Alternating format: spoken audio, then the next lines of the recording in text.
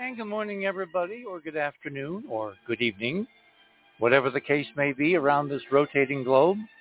Welcome to another edition, live on this Sunday night, November 5th, 2023, of The Other Side of Midnight. We have a really interesting show tonight with our old colleague and friend, Stephen Bassett. Stephen has launched what I think is perchance the most important activist UAP, UFO, ET initiative, maybe of his entire career. He has obviously spent a lot of time in Washington, patrolling Capitol Hill, lobbying various representatives, becoming a member, running for the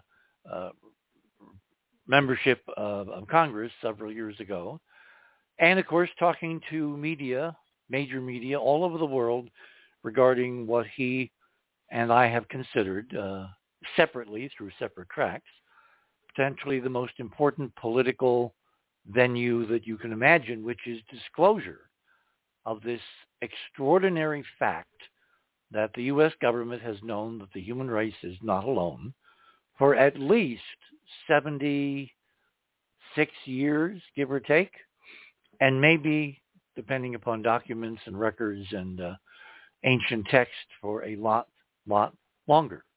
Well, tonight he's launched this new initiative. Actually, it was a couple of days ago. And so we're going to spend considerable time tonight talking about activism in the era of government acknowledgement. The subject itself is not Looney Tunes.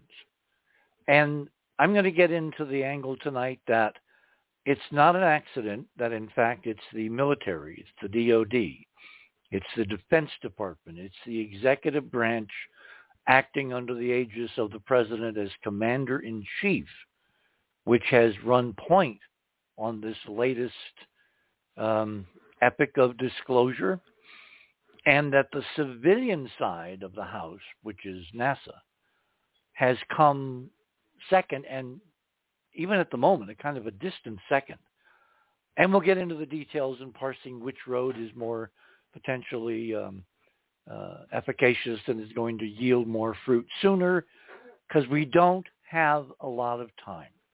And I'll explain what I mean by that momentarily. Tonight, for you who are new to the show, and I've noticed that we've had a lot of hits on the website for the last 24, 48 hours, you want to go to theothersideofmidnight.com. You're probably already listening on that. And somewhere in your listing, either on your computer or your smartphone, there will be a banner which says The Other Side of Midnight. And tonight it says, rather grandly, Hollywood Disclosure Alliance, with our primary and sole guest tonight, Stephen Bassett. Click on that banner on the homepage. That will take you to the guest page. And under the guest page, you will see fast links to items. Click on my name. That takes you to the section of the page we title Radio with Pictures. And there are several items there tonight. Let me actually refresh my screen so we get this properly loaded. Okay. We are living in very, very perilous times. I have not felt this apprehensive of World War III, a nuclear World War III, since the 1960s, since like around, when Kennedy was assassinated, but just before, when he was able to negotiate a successful nuclear test ban treaty with then the archenemy of freedom, democracy, and the American way, the old Soviet Union, with its premier, with the chairman of the Soviet Union Communist Party, Khrushchev. When they reached that agreement, a lot of people took a collective sigh of relief, because the specter of nuclear war dramatically and visibly receded when we reached that agreement, when Kennedy reached that agreement with the Soviet Union.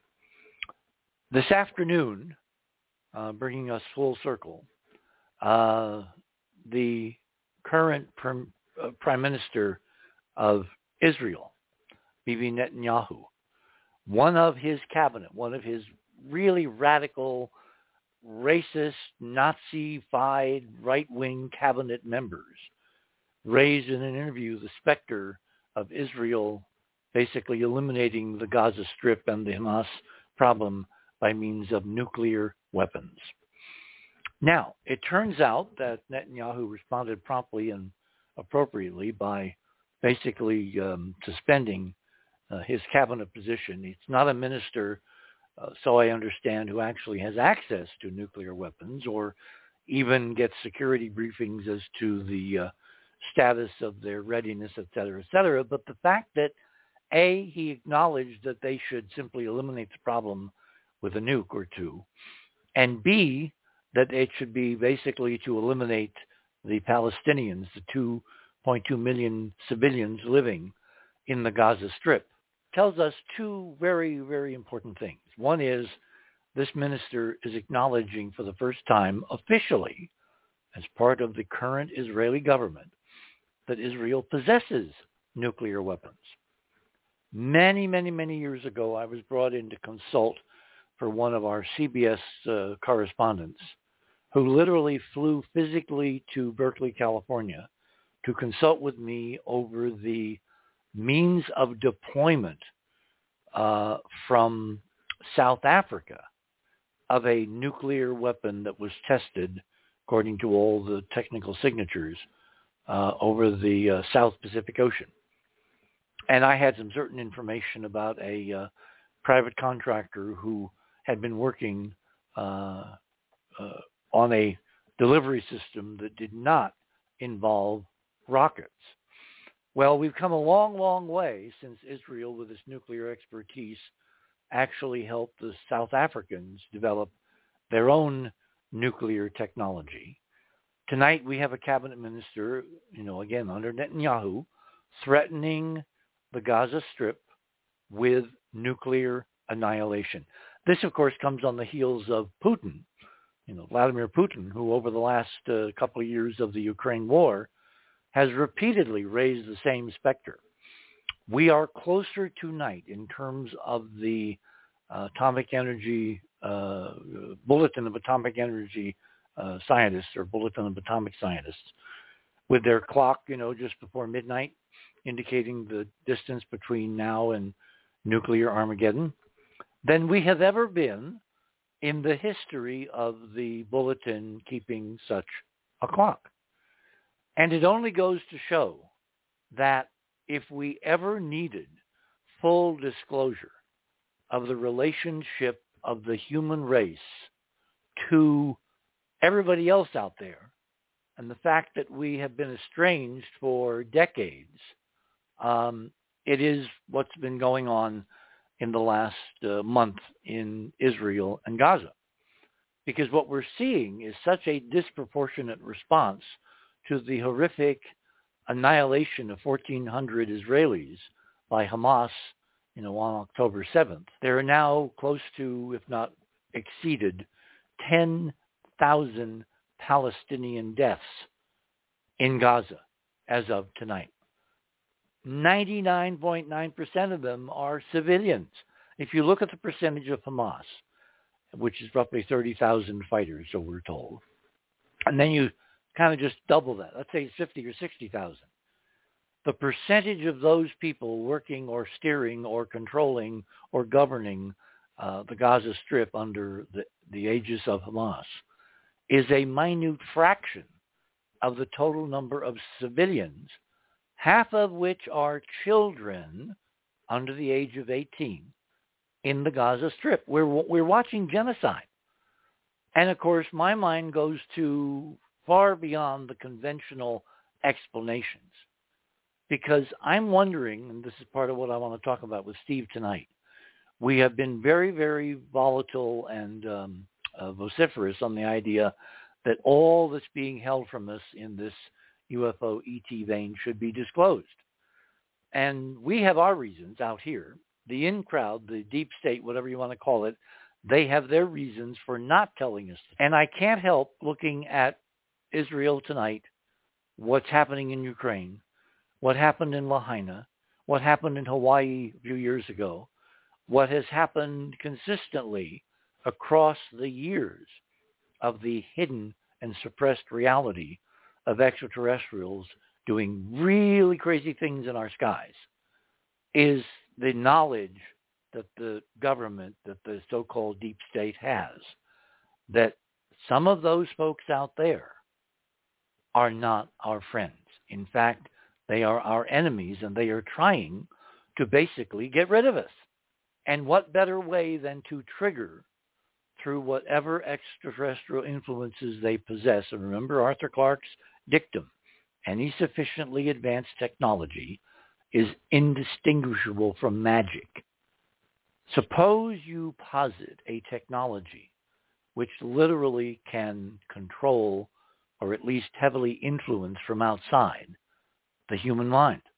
What if you could, with a technology sufficiently advanced, influence people like the leadership of Hamas to launch this extraordinarily annihilating Holocaust of 4 weeks ago? Suppose you could equally influence the top government leaders in Israel to respond with a totally over-the-top, disproportionate response.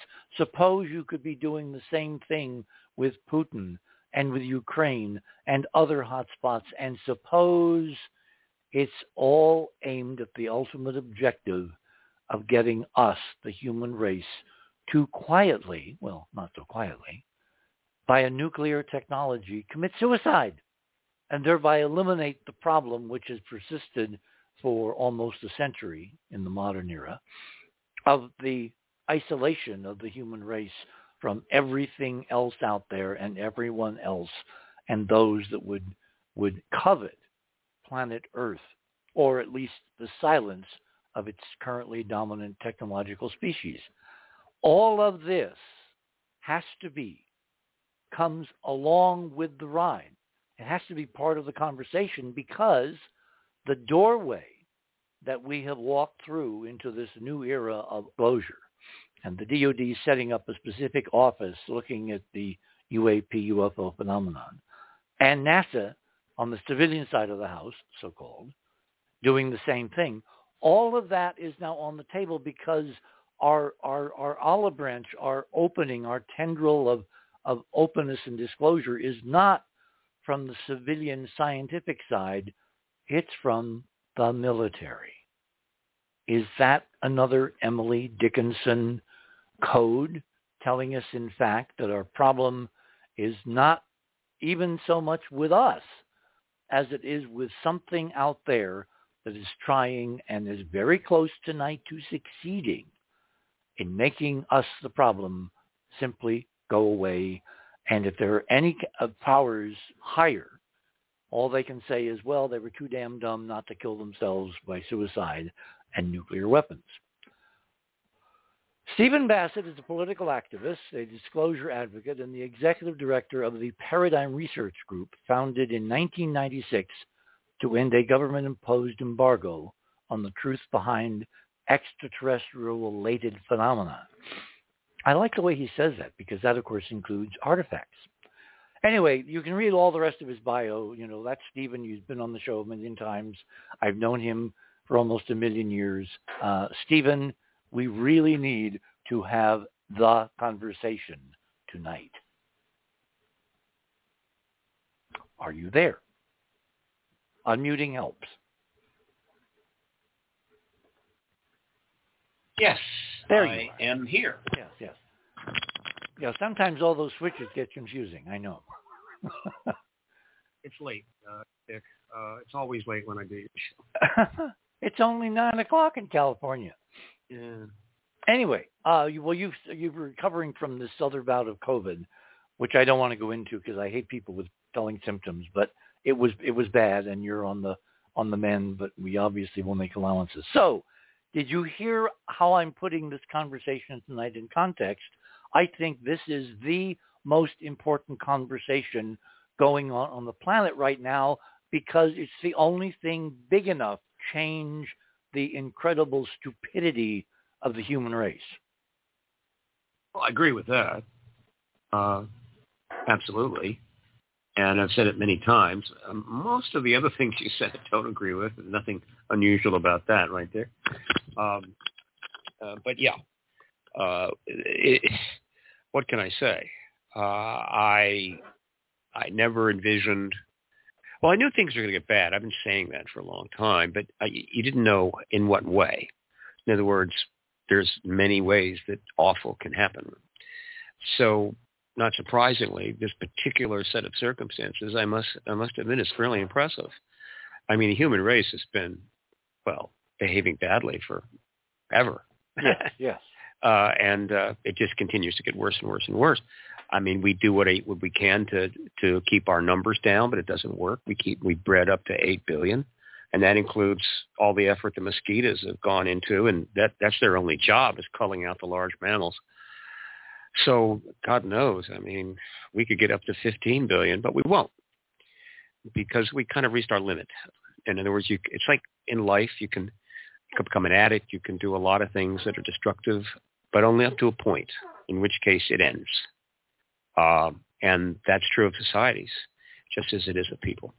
And we have pushed it right to the limit. And the set of circumstances we face now is interesting, I must say.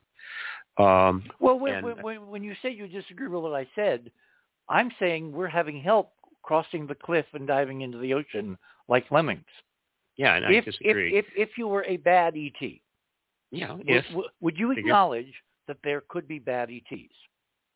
Again, there's bad and there's bad. If we're well, talking bad about meaning they want to extinguish the human race.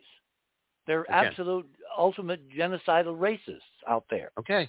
I have so, absolutely zero confidence in that being the case. Why? Zero. Look at human history.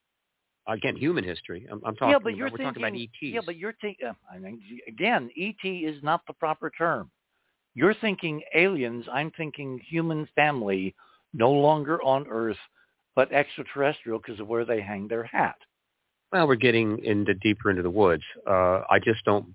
Those premises do not carry with me. They don't hold up, and I don't support them. It's that simple. Well, that obviously then is your choice, but I would like to believe that reality is not about choice, it's about finding out. I try to deal with reality all the time. If, in fact, the human race has enemies, and they've been kept in check by some kind of federation or empire or whatever, we're still here. In terrestrial geopolitics, there come these breakpoints where, the guardrails collapse and the worst happens. We're looking at the Mideast tonight. Why would that same model be true on a galactic scale? Given that ETs, aliens, are as biological, if they're in 3 dimensions, as the rest of us, they've been subject to the same laws of, cat and dog, tooth and nail, evolution, selection of the fittest, all of that, and just on another planet, another solar system, or many. And if those folks developed technology and had the same kind of militaristic bent that all kinds of human cultures have had, again, what is to say that the first contact we make is not with the good guys, but the bad guys? Is that a question? Well, yeah. What is to say is the evidence we have regarding the extraterrestrial presence, and we have a great deal. Many people don't fully appreciate that because the government has claimed that there's nothing there, so there can be no evidence for it. But, of course, that's all changing now. And so I sit in a room with about 500 books. Probably 5,000 have been written about this subject over the last 70 years. And we have thousands of contactees that have come forward in various ways. We have the behavior of ETs. There are a lot of things they do, which we are quite well aware of. We know a great deal about them. And when you look at what we know, that's not the conclusion that I would come to. Yeah, but it's possible. Hang on. We only know a selected data set. We know from human reports from those that are abducted.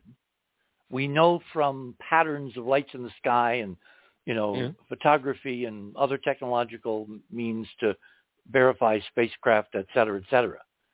If there was someone here that wanted to do us in, why would they make a frontal attack? Why would they try to invade? Why would they not try to subvert and let us do it from ourselves? Because they're coming from a technological base which allows that kind of control of mind and spirit and choice. Why would we even know they exist if they're in the shadows and very nicely never let us know that they're out there? Dick, look, he said we have a limited data set. Yeah, it's limited, of course. Hopefully it'll grow. But that's the data set we have. But it's not uniform. It's not even scale. In other words, I'm arguing that it's canted in the direction of the good guys who are trying to keep us alive, and the bad guys will never let us know they're there until it's too late. And the good guys may be in some agreement where it's like the prime directive. They can't let us know they're bad guys for some reason. Well, if the bad guys want to provide lots of evidence for how bad they are, I'll take it into consideration. Well, we have human mutilations going back to the 1940s. Again, I want to see that evidence. Well, talk to Linda Moulton Howe. She is our resident expert on the planet in Well, I'm not mutilations. unfamiliar with Linda Moulton Howe, and I'm not that familiar that she has been putting out an extensive case for lots of human mutilations. But look, I work from the data set that is known to me. I have no interest in the endless possible speculations about what could be untold numbers of species in the galaxy and what they could do or not do. I'm interested in what we know and what we can expect. All that speculation really doesn't accomplish much other than it's an intellectual exercise. Certainly in a post-disclosure world, as we learn more information, then, of course, we'll expand our assessment of these ETs. And maybe we'll learn something that says, oh, my God, they've been manipulating us forever. Ultimately, they want us to all die and go away. Maybe, but I don't think so. Yeah, but right? think There's too is much not evidence no. to the contrary. Think is not no. If nobody knows. If you were, sure. but remember, species stay alive by being paranoid. Gaza has been referred to as the world's largest open-air prison. A model I am presenting, putting forth, is that in terms of certain ETs, aliens, the Earth is the largest open-air prison. And you don't let the prisoners know they're in prison if you have the technology to make them think they're free. Remember Charles Fort, who wrote a book called The Book of the Damned? Yeah, I know. All right. Well, Charles Fort said somewhere in that book that we are property. That was an interesting point that he made, but I don't see the support for it. But again, I don't think he had it. If you're dealing with a selected data set where you don't have the whole truth, exactly, it would be dumb not to be paranoid and think outside the box. I can cite you examples in the last few years of what clearly looked to me like evidence of extraterrestrial intervention in a very negative way, which are constantly dismissed as, by the conspiratorialists, as the deep state. Like, somewhere deep in the U.S. government, we would kill our own citizens, like what happened in Lahaina.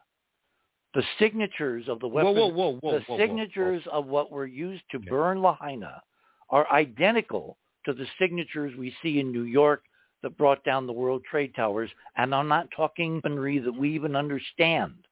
I'm talking technology capable of disintegrating matter and turning cars to toast, Dick, and leaving bits of paper right alongside untouched. Dick, if the point of our discussion tonight is for you to present your entire cosmic worldview, fine. If it's to have a discussion, we got to go to a different direction. But let me make a clear point. Well, we both have our positions. I just want to nail down. You are Pollyanna, and I am trying not to be.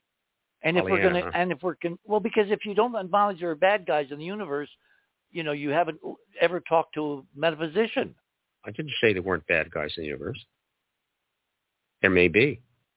You said right? We have no evidence. And I think we have abundant evidence. We don't have evidence to support the kinds of speculations that you're putting forward. But before we go forward, I want to make a very clear point. Okay. I do not believe for 1 microsecond that what happened in Lahaina was anything other than extraordinary events due to the weather and due to other circumstances. Lahaina wasn't destroyed by Jewish space lasers or anything else. It was destroyed by an extraordinary fire as a result of several circumstances. Now, other people can think what they want, but there's no way I'm going to be in a show where somebody says that and I remain silent, making people think that, oh, yeah, well, Steve thinks that could be possible. No, I do not. Why would you? Why would anybody think that you share my data set? Because you obviously don't. You have not looked at it like I have. Well, I just emphasized that I don't share that data set. That's fine. You were totally right. You totally open to disagree. When you have to speak up, not always. Okay, let me give you another really interesting wrinkle. I presume you've been following. We got about 4 minutes till the bottom of the hour, so I'll tell you. Let me save this until past the break, because it's important in the context of what's going on, who knows what, and what can the human race collectively do about it.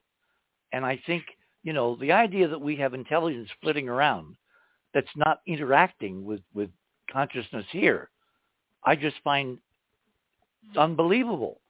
Who would spend thousands of years just looking at another species and never try to interfere or interact or manipulate to try to produce whatever outcome, good or bad? Well, they do interact with us. Well, we only know the story of those that are openly interacting. We don't know the story of those who are not. Oh, yeah. It's like, the unknown unknowns. So we have a selective data set. Yeah, we always have a selective data set. So that's true in everything, including science. One of my questions is, how can we get more data? Well, disclosure would help. Yeah, but if all right, we are so close, but we've been close for a long time. True. How do we push it over the edge? Which, of course, is my way of segueing in the next segment to your launching of this very interesting and I think really critical Hollywood Disclosure Alliance. Because frankly, I think the real war is going to be won at the level of people's consciousness and awareness of the facts, and that means Hollywood. Well, I'm not at war. I'm an activist, but I'm not at war. Wars are bad, and I'm not going to participate in any. But the situation now is actually disclosure is being delivered up to us.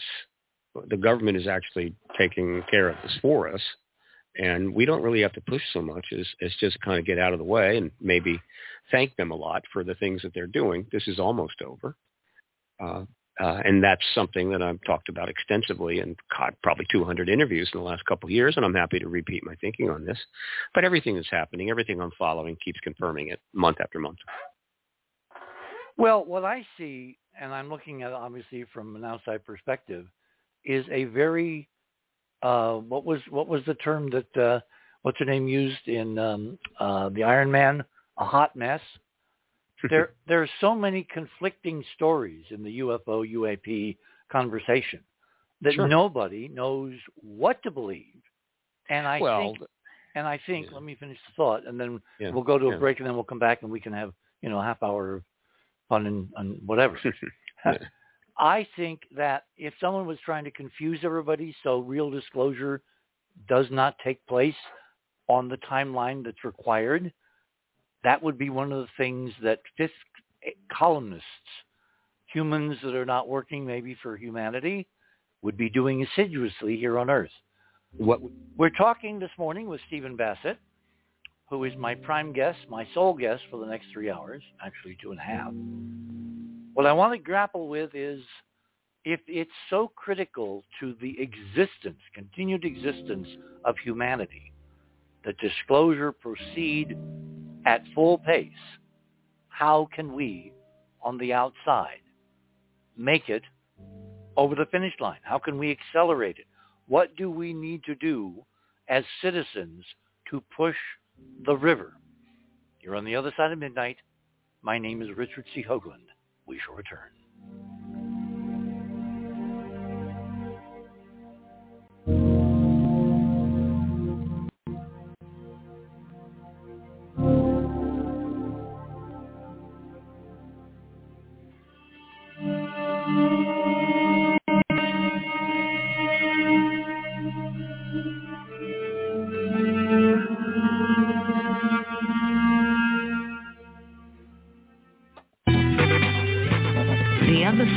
midnight.com.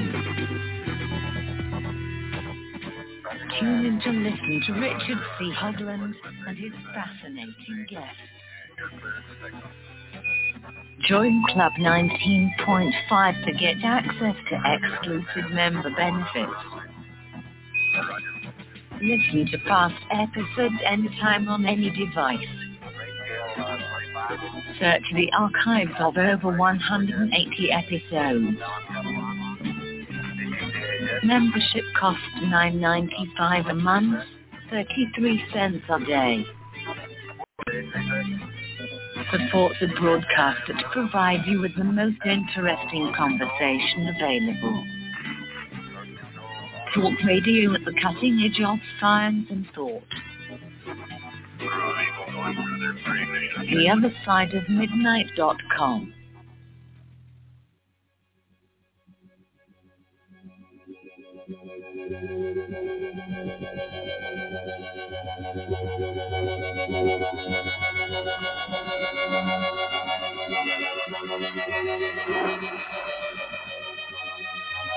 And welcome back, everyone, on this Sunday night, the 5th of November of 2023. Is everyone aware that exactly 365 and a quarter days from tonight, the 2024 election, perchance the most important election in my lifetime, if not the most important election maybe in the last 243 whatever years since the country was born, is going to take place? And do not pay any attention to the polls. The polls are crazy. The polls are, clickbait for news organizations that have hundreds of hours to fill. And so they talk endlessly about the polls. What we really should be focusing on is what's going on in the world. And somehow making the whole disclosure controversy and challenge part of the 2024 campaign.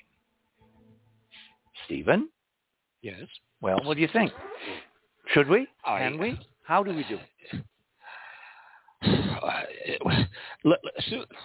Where I think things are going is that we're still on a time, I think we still have time to get the disclosure thing out of the way before the campaigns get underway in earnest, which I'll set at the weeks leading up to the first primary, wherever the hell that is. There is plenty of time. Well, the Iowa caucuses are in February. Yeah, right. It all starts then. And, never been much of a fan of the Iowa caucuses, but February. But remember, the mainstream is not you and me. I know. Trump is going to win the caucus. He's going to have a clean, runway to the nomination. He is a lead pipe cinch. There's nobody else on the runway who can even match him. He's at 45, 48, or something like that. Overwhelming. The question is about the other side, Biden. There are serious questions about Biden's health, his age. He has so far operated brilliantly, but can that continue for another 4 years? Is there a fallback position? In other words, we could be looking at, by default, another Trump presidency. Well, we've wandered off the point. No, we haven't, because is Trump going to decide to go along with disclosure like the guy in the current White House who has a piece of ET technology in the Oval Office from NASA?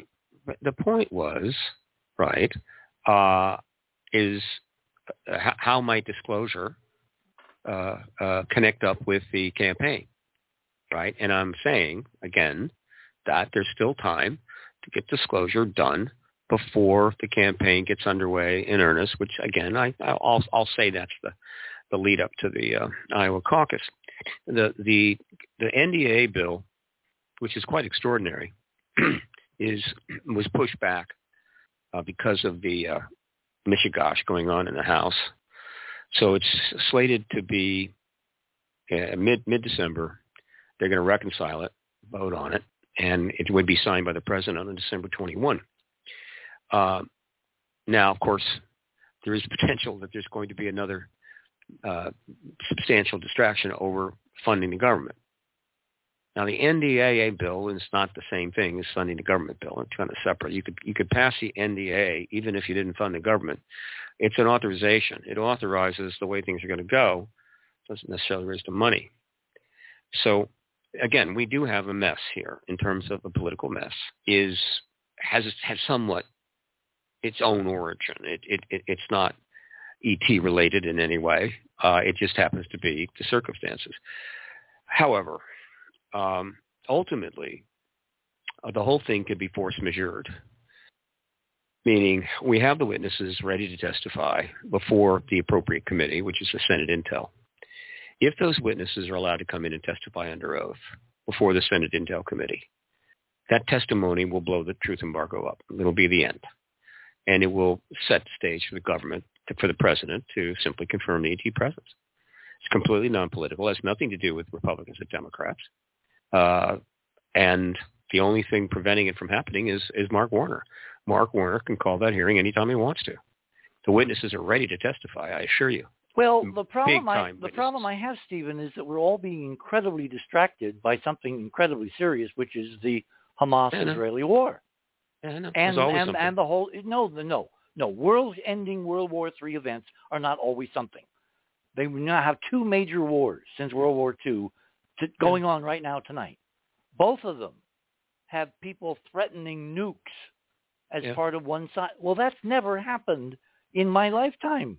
It's pretty well. Khrushchev was pounding the table and talking about that. But look, the point you're making is legitimate. Thank you.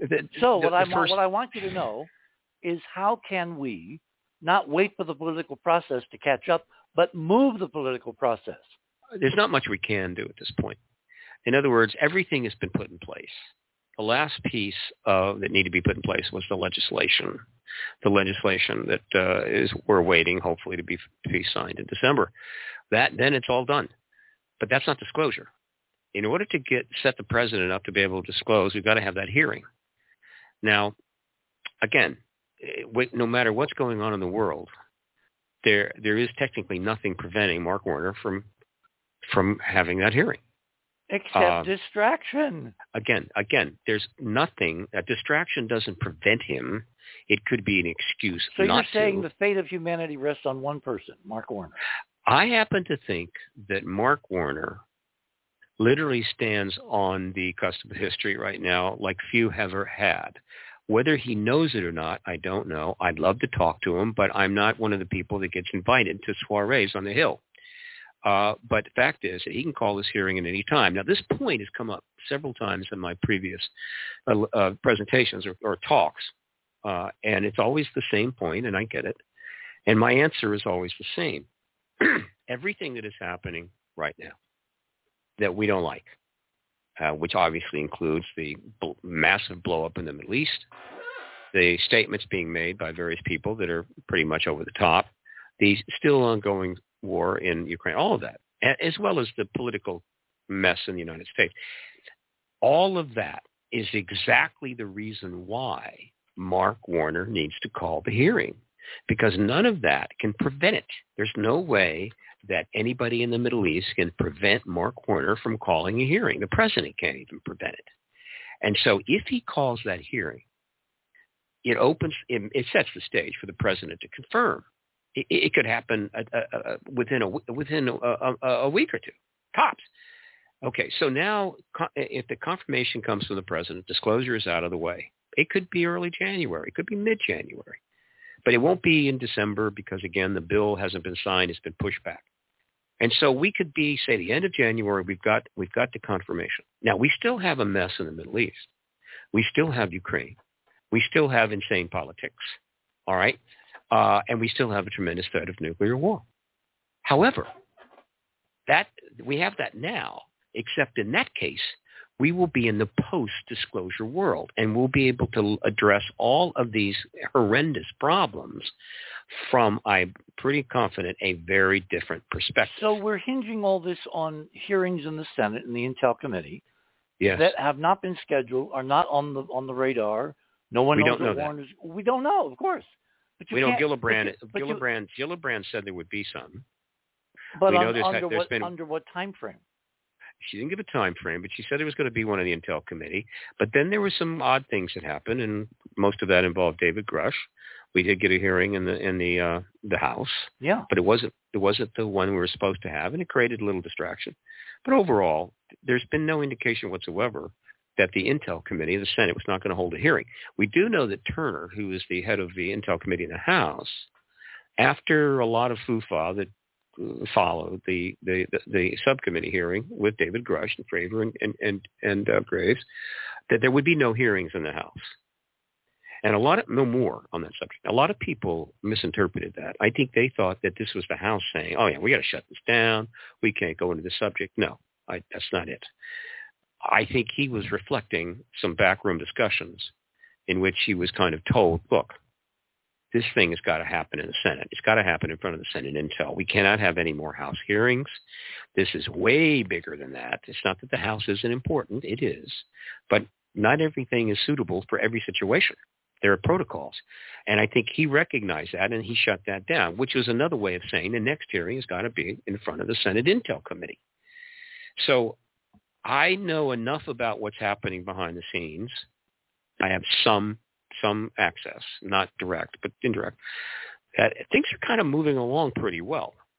I would beg to differ because we have a new bizarre right-wing idiot Speaker of the House, a Christian nationalist, who has put forth a bill that was voted on by the Republican majority to basically give aid to Israel only if 14 whatever billion is subtracted from the IRS funding under the previous Biden law, which would gut it in terms of going after billionaires who are not paying taxes. And there is a loggerhead between the House and the Senate. The Senate has a much more bipartisan idea, which involves Ukraine, Taiwan, southern border. You know, it's kind of like an omnibus for national security. And there's going to be this food fight going on for maybe months between this right-wing speaker and his Republican, coterie and the Senate, and they will have no time to think of anything else because this is priority, again, World War III. Well, I disagree. First of all, I wasn't precise. When I said things are going well, I wasn't referring to any of what you just talked about. I'm referring to the disclosure process underway. All right, let me stop you there. Going forward pretty well. Talk about how it's going, because all we're hearing here in the peanut gallery is that nobody can agree on anything. Arrow is claiming that nothing that Grush said was real. It was all lies. There's food fights all over the place, people taking sides, the usual confusion of war, the fog of war, and no one knows who to believe. So how is that progress? Well, first of all, that's not what's going on. It's quite a bit different than that. Then please tell us. Well, okay. First. And we will eventually get to Abbey Loeb, but this is more important. Go ahead. Oh, well, if you insist. But the point is that the legislation, the extraordinary legislation, which anybody can go read, it's up on the You mean the Senate. in this latest version of the NDAA? That's right. Which is not law yet and doesn't look like it's going to become law, given the food fights. Again, the passing of the NDAA is not the same thing as the spending bill, and so and everybody has admitted that the issue is bipartisan. It's not political, and so the idea that they may hold up the spending issue. This may go brinksmanship, but I'm not assuming that they're going to hold up the NDA bill because, after all, that is the National Defense Authorization Act. Look at Tuberville. What kind of an idiot he has been in holding up 350 high-level appointments of the military that requires Senate confirmation. And we just had the commandant of the Marine Corps go to the hospital because of a heart attack because he's working two jobs simultaneously. And Tuberville, who is threatening national security, will not move. Well, Tuberville is utterly irrelevant to the NDAA, and he can't block it. That's a special circumstance. I really don't care what Tuberville is doing. Well, wait, period. do we know that for a fact? That yeah. That one senator cannot block? I thought he could put a hold on anything. One senator in terms of current rule. No. Can we? When it comes to there's a special circumstances with respect to appointments, and he's taking advantage of those. But I just don't care about him. He's irrelevant. Well, I'm looking at his potential influence on the NDAA that we know has this language, from Schumer, basically creating another step forward, a major step, right? Look, that language has been up. on the Senate side for a long time. It's gotten great reviews from people. Social media loves it. The people love it. Everybody is happy about it. And overall, it's pretty much outside of all the other nonsense that's going on. And again, just as Rothman, I think it's Rothman, I forget his name, the chairman of the Oversight Committee, greenlit a subcommittee hearing. In the Senate, you mean? In the House. Oh, okay. And you had that subcommittee hearing. And there was nothing that could have stopped it. He put it together. They put it together in 6 days. Okay? So, again, there is absolutely nothing to prevent Mark Warner from bringing the witnesses in and having the hearing that we've been heading for all this time. Nothing. Now, if you want to make up excuses, I mean, if he doesn't want to do it, then he can come up with whatever excuses he wants, but we have no indication that he doesn't want to, but we know it hasn't happened yet. And I think one of the aspects that I wasn't factoring in early, of course, I've been pressing to get it as soon as possible, even ahead of the legislation, because we can't get it done soon enough as far as I'm concerned. But that legislation is so profound that it would be nice if that legislation were passed. For people who have not been following this, like you and I, Mm-hmm. let's talk about the legislation. What is it that we think will really move the ball down the field if this NDAA is in fact enacted as law? It's profound on so many levels. I actually have. We have time. I put it into a PDF file and highlighted it, and you can actually, it's a web page, and I could get a link to you maybe through the chat here. Okay. It's not a long link, but one of the most important things that this legislation does, and this was what was put in the bill by Schumer. And again, people that are not following too closely are just not going to appreciate how profound it is. That's why I have you here. Go for it. So when Grush comes forward on June the 5th, out of nowhere. God, I didn't see him. I didn't see him coming. Good grief, time. Very few people saw him coming. There was a whole bunch of researchers and what have you at the Contact in the Desert conference in Indian Wells, which there's going to be another one coming up May 30 next year, who didn't see it coming. And so he comes forward, and for the various reasons we all know, he states under oath, initially in an interview, both print and television on News Nation. I think it was News Nation. News Nation. That he has talked with quite a few people to confirm what he was told by several insiders, USAP people that are working in the unacknowledged programs, that we have crashed vehicles, more than one, and we have bodies. And then he talked to about 30 others and got essentially what for him was substantial additional corroboration. He was able to do this because he's working for the UAP task force, and basically it was kind of his job.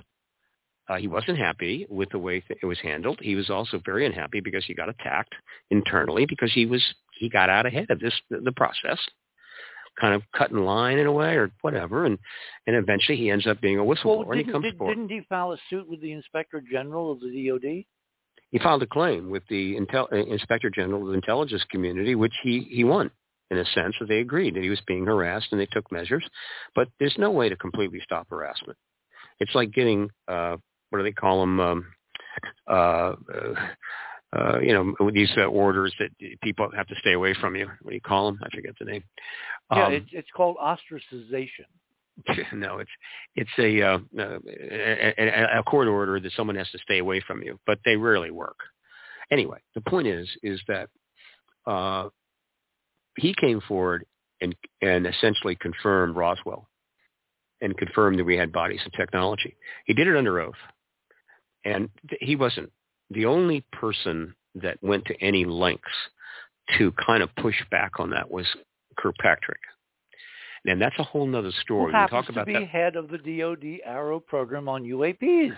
That's right. And we can get into that a little bit later. He's not the janitor. In other words, when the key... I didn't say he was. Yeah, but most people outside who don't follow this day to day, they basically see claim and counterclaim. Claim is Grush, counterclaim is he's crazy. Literally, he went in for mental health treatment at one point. Well, that wasn't Kirkpatrick. That was released by somebody else. A medical file was released. That was a separate matter. But this was pushback against Grush. Yeah. So the fact is, a couple of things. Oh, by the way, that thing is called a restraining order. Exactly. And that's basically what Keith came through. The IG of the intelligence community provided him, but it didn't work. So, but overall, he has not been refuted. The DOD has not refuted him. I'm not about Arrow and Kirkpatrick, just the DOD. The DOD has not refuted him. The Senate Intel Committee has refuted him. The Air Force hasn't refuted him.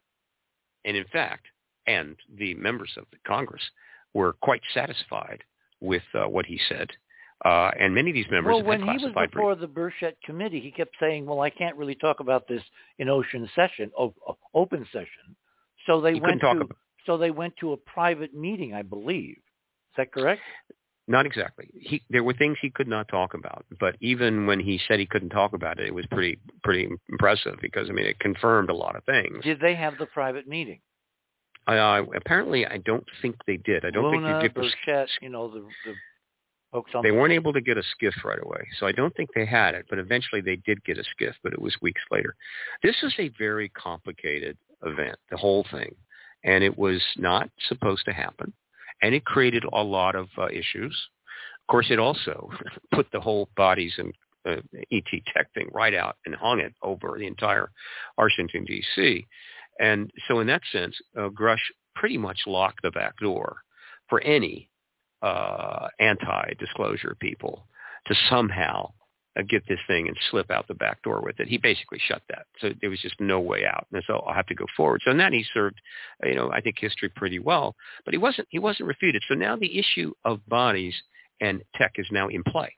And it's being written up in articles all over the United States and the UK and elsewhere. I have those articles linked on my site. I'm up to 1,650 articles for just this year alone.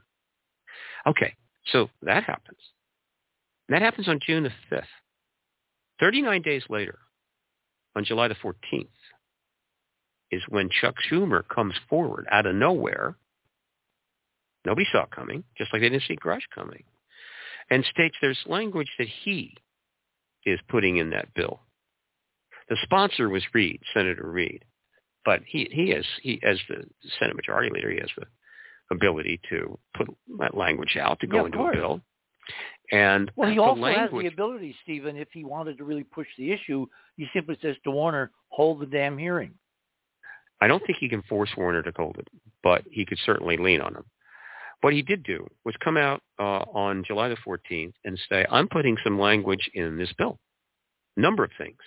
But the most important language, he went to some lengths to state so to make sure that everybody got the message, was this bill was going to claim language that was going to claim in legislative language, make it clear that any non-human, of course they're using words which are not going to get people to overreact, but everybody knows what non-human technology means. I don't think porpoises are creating spaceships. The point is that non-human technology that may exist out there in the United States in the hands of anybody, including any corporations or government contractors, belongs to the United States. It's U.S. property. It's eminent domain. And he goes further. He states that after, in a certain length of time, about 300 days from the signing of the bill. Which is almost a year. Which doesn't matter. I mean, he could have said 30 days, could have said 300, could have said 3,000. It doesn't matter. It's just process. He's saying that we want a report from everybody that has any of that. So if you've got a saucer 50 levels under Area 51 or one of these other bases, you've got to report that you have it, right? And that report's going to get forwarded up through the ranks, and it's going to get to us. We want a full accounting of all the non-human tech you have and bodies. So eminent domain means pretty much what it means. I mean, it's ours. Don't think it isn't. And if we want it, we will have it. But first we want to report. But just because it's reported up the chain, does it become public? Again, simply the fact that it's getting reported at all would be enormously significant, but more important not if we don't know about it. I'll get to that in a second. Not if you can be hung for national security leakage if you leak. Oh, yeah, we got spaceships. Again, There's more to the bill than I'm talking about. You're getting ahead of it. Okay. So essentially, what did he do there? Schumer.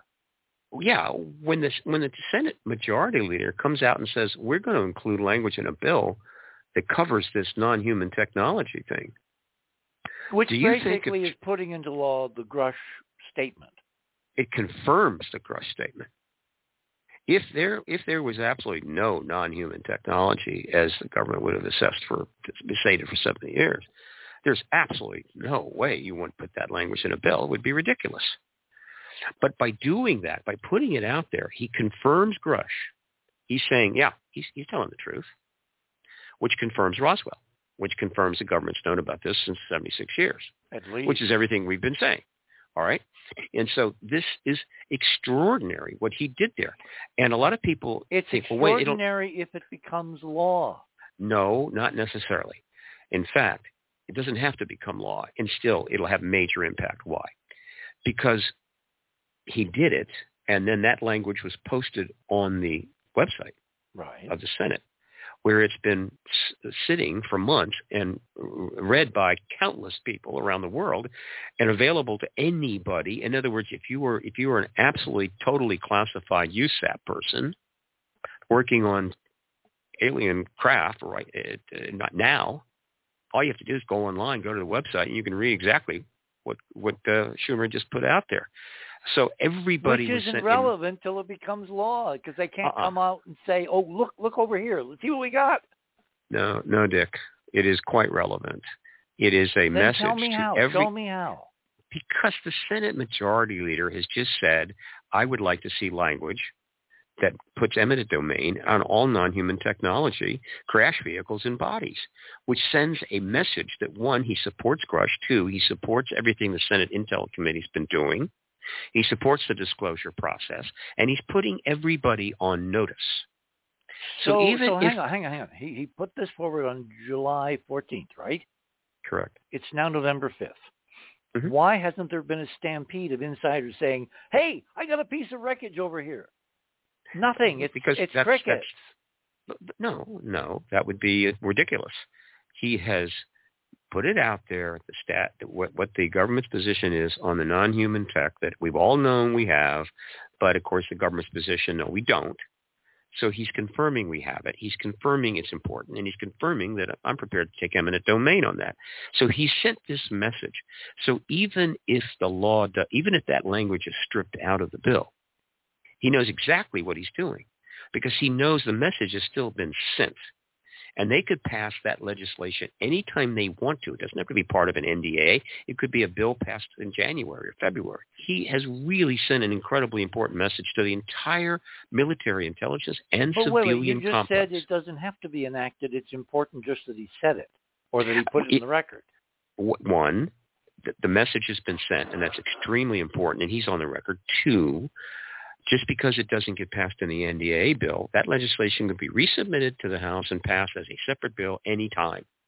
All right?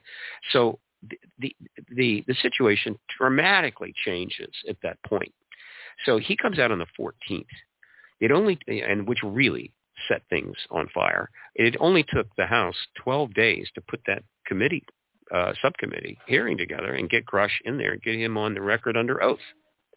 That follows. I'll tell you what, we are at the top of the hour. Hold it there. My guest this morning, and we're having the conversation, is Stephen Bassett. We're discussing about how do we cross this damn finish line. It's like, we're almost in Allentown, and it keeps receding. As long as we see it, it keeps getting farther and farther away, not closer and closer, at least perceptually.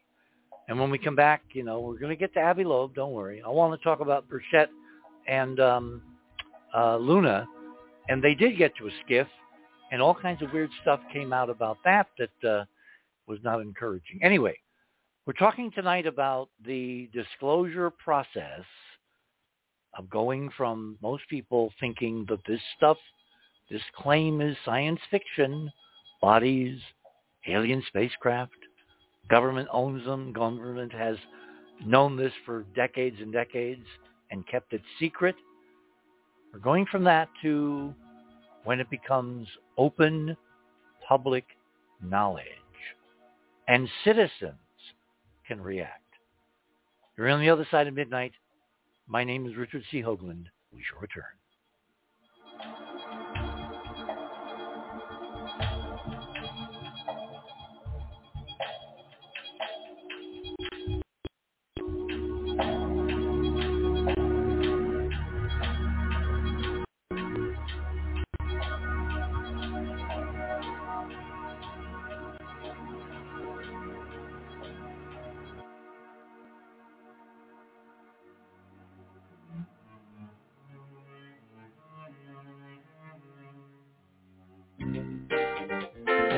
TheOtherSideOfMidnight.com. Tune in to listen to Richard C. Hoagland and his fascinating guests. Join Club 19.5 to get access to exclusive member benefits. As a Club 19.5 member, you'll gain access to the rest of this show and all previous 350 episodes. Membership costs $9.95 a month, 33 cents a day.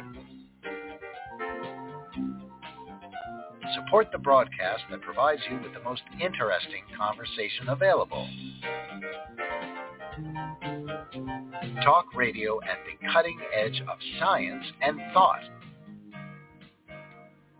TheOtherSideOfMidnight.com.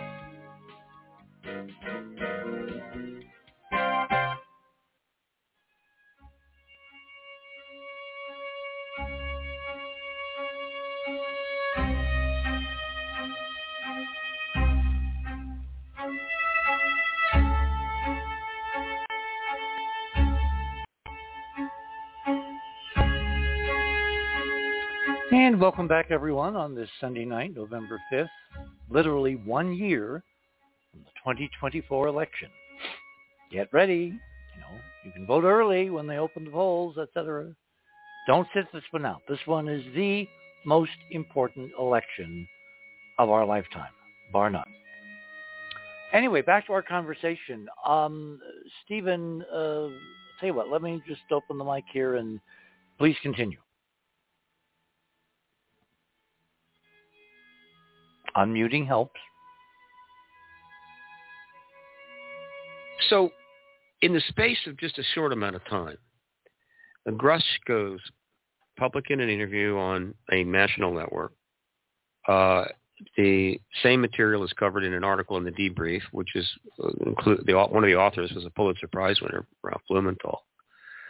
And then 39 days later, the Senate Majority Leader essentially provides his full imprimatur to that, confirming it, as well as other things, right? He's sending a message to the Senate that I'm perfectly fine with what you nice men and women are doing down there, all right?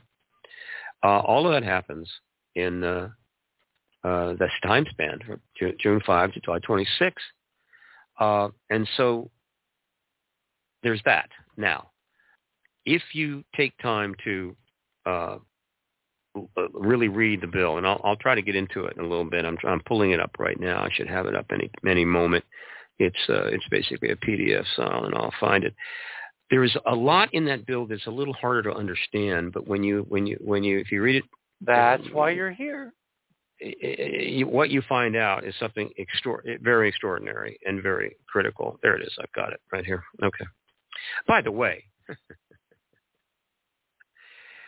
they had to name this amendment, this act, Section 9002. Had to give it a name. They could have called it anything.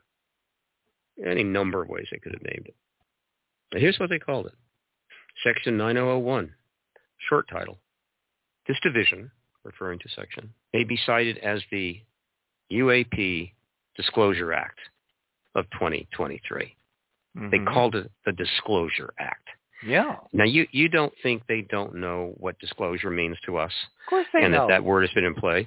And so by doing that... No, this is so Emily Dickinson. I'm totally with you that this is Schumer being very high-level art form politics. Okay. This is politics as art.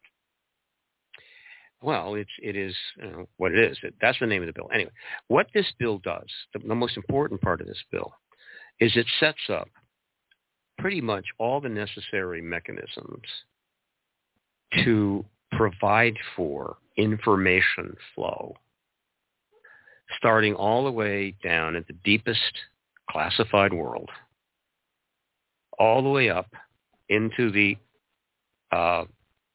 through the system, through the pipeline, with various checkpoints along the way, all the way to the National Archives. And so if it read one way, what it's basically saying is eventually everything that we know and have about the issue in terms of documents is going to work its way up and end up in the National Archives where anybody can go in and look it over. Along the way, of course, plenty is going to be revealed. In other words, they've set up the mechanisms to get the information out, everything in the appropriate time. And not everything is going to have the same time frame. One of the things that is mentioned in the bill, which people sort of know about but haven't given enough consideration, is that they really brought the White House into this. The White House has wanted to stay out of this all along. It's gone to great lengths to do that. It was dragged into the issue over the Chinese balloon fiasco. I get it. And they had to speak to it, but then that kind of disappeared and they've kind of stood back. However, this bill brings them right to the forefront. It calls for a 9-person committee that will be in the executive branch. A presidential commission? A presidential committee. That's and very their good. job. That's really good. No, you're right up there. That's really super good. Yeah, they're actually being put together now. Right, and sure, there's plenty of debate about who should be on and who shouldn't. That was my next question. Do we know who's on the short list? No, but I know that there is a process underway, and it's debate. There's a debate. Who should be on, who shouldn't. Do we know the types of people they're looking at? Yeah, they're looking at the kind of people you would imagine: military, PhDs, Ivy Loeb types, whatever. What it'll eventually be, I don't know. The point is this committee's job. How about like Supreme Court justices or? I don't think so. This committee's job is it plays a critical role. Didn't the Warren Commission have a Supreme Court justice running the presidential commission? Dick, if it's important, Steve, I'm trying to guess how the White House looks at this as important as opposed to the Senate or the House. If you're talking about a committee whose job it is to as part of this process of getting information from the deepest levels and up and out and into the pipeline, leading eventually to the National Archives. To the president, right? It's going to be people who have the kind of credentials to assess that kind of information logically. Okay. Well, except hang on. If you're dealing at the presidential level, the only guy in our republic elected by everybody in the United States, he's the ultimate. The buck stops there. If you're dealing with reality and confirmation that the human race is in contact with other races, other species, there should be a political and a cultural component on any commission that's going to come out and say that. It can't just be all technicians. I'm not saying, I'm just saying it's going to be people that are appropriate for assessing a broad range of highly classified information, decide what is going to go forward, what's going to be held back, and so forth. It's going to be nonpartisan, and its job is part of this information flow. This has never happened before, and this is very important. But it's not the only thing that's being set up to facilitate this process. Lots of rules. So, Laura, the technical question. Why does Schumer have to put this in the NDAA? Why can't Biden, like he did with the balloon thing, simply appoint his own damn commission? Because then the White House has now stepped in proactively into the whole disclosure process. And that so this is having your cake and eating it too. I don't know about cake, Dick, but I know that the White House does not want to get into this and politicize it. You see, that's what Clinton was asked to do by Rockefeller. In other words, I'll help you. We'll have some meetings. I'll provide information and evidence. We'll do some reports, and I want you to take these and go beat down, on the door of the Pentagon and get the Pentagon to give the stuff to us. Let's get the files out. I understand that's probably the only option they had at the way, but that is the president, a member of a particular party, demanding and trying to pull out of the Pentagon highly classified information, totally politicized, never had a chance in hell. This is, of course, not what's happening now. What's happening now is that it's all being done in a pretty nonpartisan way with cooperation from many agencies. Do we know how McConnell feels about all this? He hasn't expressed any negatives about it, but I don't think he said anything at all. He's been staying off to the side on that. When you say bipartisan, if he's not on board, it's not going to work, right? Not necessarily. But it is everybody acknowledges it's a bipartisan issue. There's complete agreement on that. Is it possible to politicize it? Yeah, but it's really hard. And there's so many other things that can be politicized in a second that's not going to happen to this issue. I don't expect it. It's one of the most important things about this issue. We desperately need a bipartisan matter of great import that will allow people to act like human beings again and work together. This would be extremely helpful, and they now have that if they intend to use it, and I think that they do. So again, this legislation, that's why I say it's the last piece of the puzzle, because once it's passed, then they're set up for the whole point of this, which I'll restate as every time I do a presentation, I restate it a little better. Doesn't hurt. The whole point of briefing members of Congress that went on for a couple of years, witnesses forward, passing some legislation, and then more legislation, asking for classified reports, finally setting up and completing a formalized program in the DoD, getting NASA involved by having it set up a study group or whatever. The point of all of that was not in any way to, quote, see if we can get to the bottom of this issue and then tell the people. No, it had nothing to do with that. This was all done because, one, it had to be done, and two, it did have ancillary benefits for the government. Now, what do I mean? Let me give you a simple example. State it pretty simply. Just imagine if, for some reason, the United States government learned that Xi Jinping was about to make a move on this from their intelligence, and that he was going to bring a huge amount of evidence forward and take the grand stage. Or Putin. And but Putin's But I'll just keep with Xi Jinping. And they realize, oh my God, he's going to preempt it. And as a result, the president, and this could be, say, 3 years ago, 4 years ago, 3 years ago, the president literally was forced, had no choice, to go in front of the American people and say, look, we're not alone.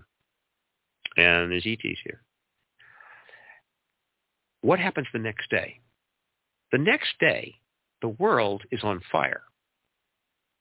You've got several million journalists crowding in briefing rooms all around the planet, thousands of them in the United States. You got the people all over the media demanding this, that, and everything else. And there isn't an iota of infrastructure or legislation addressing that. It's total chaos. They can't service what will be an unprecedented demand. We're talking now 3 years ago time frame, roughly. Yeah, say 3 years ago. I mean, it would have been an absolute chaos. That would have been in the Trump administration, among other things. Doesn't matter. The point I'm making yes, it does matter. That everything that has been done. Remember how you were adamant that Trump could not be the disclosure president? Over my dead body will, that kind of thing? We had the conversation. Yeah, and he wasn't going to be the disclosure president, and he wasn't. So the point I'm making... Well, you know what the claim is? That some high-level Israeli, interesting, security general basically said he was warned by the ETs, no, it's not time.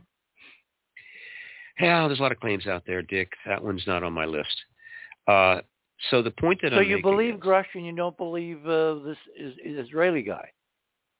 Yeah, I believe Grush because I know enough about Grush to know that his statement was absolutely true. I don't know anything about the Israeli guy. So there's nothing I can say about that. So the point that I'm making is that everything that they have done has solved that problem. In other words, you mean all the careful political framework of all the masonry stuff they that built. has been done. Yeah, I totally agree. So, the moment that If the president, the bill is enacted, you said it just a moment ago, when it's enacted. If it's not enacted, where are we? We're in limbo. again, point that I'm making is that this bill is the final piece of the puzzle, and once it is passed, everything is pretty much in place, meaning that if disclosure were to take place in January, the government is completely ready. All the pieces for are on the board. all of the demands that will be headed right at the government from journalists, We from are in citizens, and agreement. everything else. But it rests on that bill being enacted. Again, Bill, I'm just telling you what's going on, all right? If it's not enacted, then it'll have to be passed later. The point is, it does represent the final piece of the puzzle, which sets them up to be able to deal with the disclosure event. Now, the ancillary benefits of this is that by going through all of this in a relatively transparent way and doing all the right things, and by and large saying all the right things, though they were limited. There were a lot of things they couldn't say. They had to lie at times because they could not simply go directly to the matter like Rush did, because that could have made it harder to get this infrastructure put in place. By doing all of that, when the confirmation comes, people are going to be a lot more generous with the governments about the fact that they're going to learn that, all of this is great, and you set it all up, and now you're ready to you deal mean with they'll be generous in the fact that the government has been lying for 78 years? They're going to be a lot more generous about the fact that they will also learn not that long after disclosure that, the government's been lying for all this time and misrepresenting it and truth embargo and all of that. But having gone through all this setup and process and the legislation and so forth, it's going to make it easier for people to overlook that. The millennials will not care at all. I mean, they'll be totally on board. They don't need to be stroked, but still, it helps. And so it's a public relations process in addition to being preparation. So the money that's been spent, and it hasn't been that much because really there was not much to do, will get used big time, because all of this is going to go into hyper gear. When you say the money isn't spent, you mean this money spent on the current investigations? Everything. In other words, some people would say, well, if it's just to get ready for the disclosure world, then why didn't they just tell us, right? And so it seems like a lot of money was wasted. No, it had to be. It wasn't that much. They didn't have to spend that much. It's all going to be, and then the funding will really come. I mean, Arrow will get massive funding, and all of this process will be funded, and they'll be able to deal in the post-disclosure world. Other nations will follow. Now, the other nations, by and large, unless it's secret, have not put this kind of infrastructure together. They don't have any of this. They don't have the legislation. They don't have the infrastructure. And so it's going to be a little tougher for them. Let me raise another political wrinkle. Then I want to get to an even bigger, more interesting question to me. Mm-hmm. We've now got this radical right-wing idiot who's Speaker of the House, who is a real fundamentalist Christian, and I mean so fundamentalist that I would not be surprised if he views ETs, as many fundamentalists do, as the devil, Satan, the handmaiden. In other words, and it has to go through him to get put on the floor to be voted on by the House of Representatives, no matter what the Senate does. So what if he says, I'm not going to sanction Satan? Is that a question? Yes, of course it is. All right. I don't think he's going to be around that much longer. And two, if he actually comes forward and says, I'm going to block that bill because these ETs are Satan, he's going to be around even less longer. That's your opinion. But it's we are living in la-la land. Stephen, have you watched what's politically going on? We're in la-la land. Dick, we did not have a functioning government for 3 weeks because of Republican idiots. I'm giving you my opinion because that's why I'm on the show. Yeah, but I'd like you to back it up. Just he won't be around long. If wishes were horses, we'd all be Pegasus. My assessment of why he won't be around long gets into a whole political discussion I don't want to get into, but I'm paying pretty close attention to politics as well. Why not? No, because I just don't want to go there. I don't want to talk about it because ultimately it is so trivial. All right? It is so trivial. I'm simply saying that I have a pretty good idea of how it would go down if Mike Johnson says, I'm not going to let this bill pass because these things are clearly demons. It won't go well for him. All right? Have you seen some of the stuff he said in public, on print, on the record over the last several years since he's been, I think he was elected in 2017, I think. And that was in the past, and it's kind of coming out now, but it's not involving a major current thing going on. Anyway, I'm just not worried about Mike Johnson, okay? I'm not worried about him. If you want me to be, you're wasting your time. Okay, all right. Okay. And so let me get to my bigger question. Yeah. You have said on many appearances, it's obviously on the record, that the process that we're going through, where the interest starting with the 2017 December New York Times article, the revelation of the in-house Pentagon study sanctioned by a couple of senators, including the Democratic leader in the House, Harry Reid, all had to go through that Pentagon military doorway. But you've never actually explicitated as to why. If this phenomenon, hang on, I'm not done. If this phenomenon is so benign, if there are no bad guys out there that we can discern, why does it have to be through the military door that we become aware that we're not alone? The reason it's playing out the way it has is because if you're going to prepare for disclosure and set up legislation and get the DOD on board, set up an entity like Arrow, and get members of Congress, particularly high-level members of Congress, involved, you need a fundamental basis, a hook, that will allow them to engage it. And that hook was obvious. It was national security. But, all right, let me stop you there. If there's nothing but good guys out there, why is it obvious? The fact that there's non-human technology, highly sophisticated, in our airspace and elsewhere, it can go anywhere it wants and do what it wants, is a potential threat. Doesn't mean it's a threat. It just means a potential threat. And just intellectually, it's obvious that it should be viewed as a national security matter until such time as the evidence is mounted to the point that, no, it's not an national security. Then we're on the same side of this, because that's all I've been saying. Is anybody taking seriously the fact there could be bad guys? And you're saying it's the foundation of this whole disclosure process, the hook, the threat, the fear that there are enemies out there.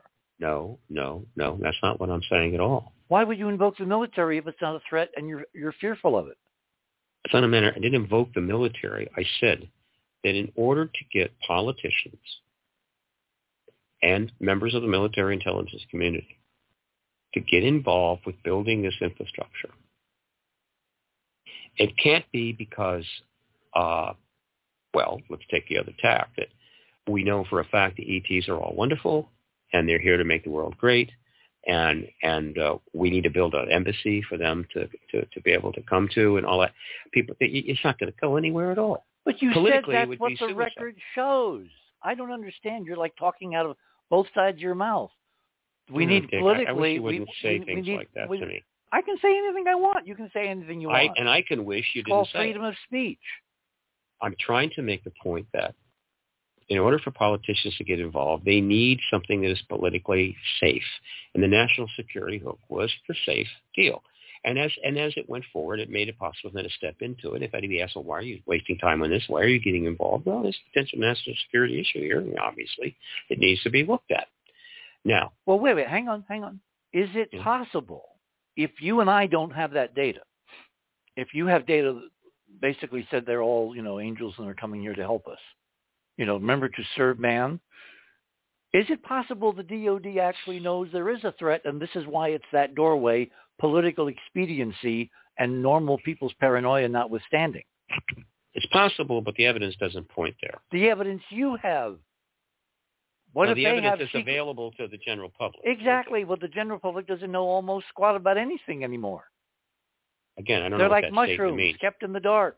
Again, said you know what? I'm saying that the evidence does not point to the government. The evidence you know about and I know about Except what other evidence could I talk about there? Well, I have public evidence which says exactly the opposite. Well, then fine, put it out there. I'm going to. I'm here to give you what I know, not what you know. You already know what you know. I have. All right. No, I suspect what I know is what I know. Nothing is cast in stone. It's all probabilities. National security was the pathway to get the necessary entities involved, to get the things done, to set up the programs that needed to be set up, and it's worked pretty well. And as we went through, generally they were careful to try to always say potential threat, but occasionally they would just say threat. Yeah. And obviously the whole ATIP thing was based on threat. That acronym had threat in it, I believe. Again, the acronym had threat in it. To what extent they viewed it as a threat, I don't know. But it had to have a name. Okay. That's what they gave. So we're looking at what's going on out there in the field, and your assessment, your analysis, your perception is it's a political set of tricks to jump through the right hoops. No, that's not what I said. I didn't say it's a political set of tricks. I said that. You didn't know. I'm paraphrasing. No, you just said I said that, and I didn't. What I'm saying is that because what happened is that by 2017, I think the consensus within the military intelligence complex was increasingly leaning to disclosure. But how do you do it? And so it wasn't easy. But more and more people had, I think, privately arrived at the conclusion that this needs to end and we need to move forward. The question is, who would come forward? What would happen? It's possible that suddenly tens of thousands of documents would appear out of nowhere, and it would be the ultimate reveal, and that might trigger, who knows? Of course, it would be totally illegal. What ultimately happened, as the way it played out, is that 10 individuals made the decision to come forward together, and using their resumes and their credentials as former members of the military intelligence community, make an effort to take this whole to another level. They came forward as part of a company, which is not important, but nevertheless, that's how they came forward. And those resumes were announced and put on the web on October 11th of 2017. The moment I saw those resumes, I knew exactly what was going on. I knew exactly why they did this. The question is, what would they do next? In other words, what was the plan? Just coming forward and saying, we're interested in this subject and we're going to be part of this company and look at our resume, that's not going to drive the process. That's trivial. What they did was, two of them took information and evidence to the New York Times to break a major story. And that story, which was printed in two editions, 16 and 17 December 2017, but more importantly, put up on the web along with the gun camera footage. That was the watershed point. The disclosure process that was going to end the truth embargo really gets underway. And okay, we are at the bottom of the hour. Hold it right there. Yeah. Good place to pause. Good place to bracket to the future. My guest tonight is Stephen Bassett, who, as you know, is a longtime colleague and a friend, and he's been championing the UAP UFO side of the house, and I've been doing artifacts. And we will come back to artifacts in the next half hour. Avi Loeb is sitting there waiting to be discussed, and I've got some really interesting evidence to present to Stephen in favor of maybe we should be paranoid model. You're on the other side of midnight. My name is Richard C. Hoagland. We shall return.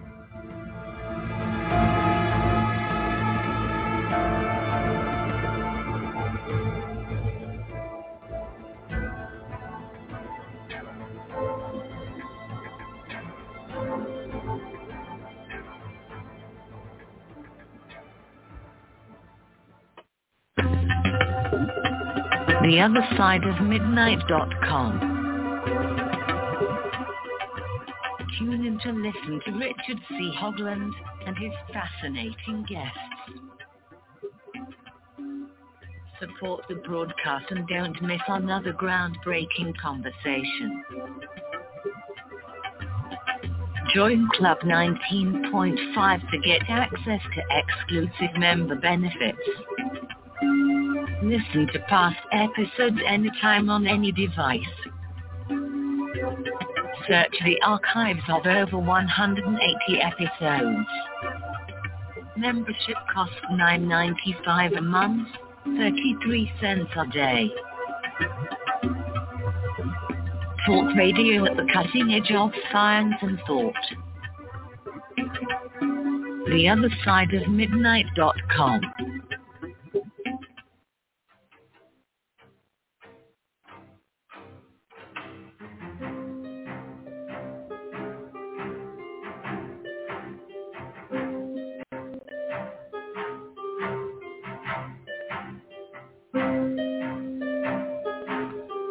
And welcome back on the other side of midnight on this Sunday night, about to be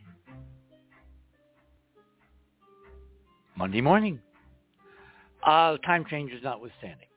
My guest this morning is Stephen Bassett. We're kind of having an open and honest discussion of all the parameters that I think are going on behind the scenes.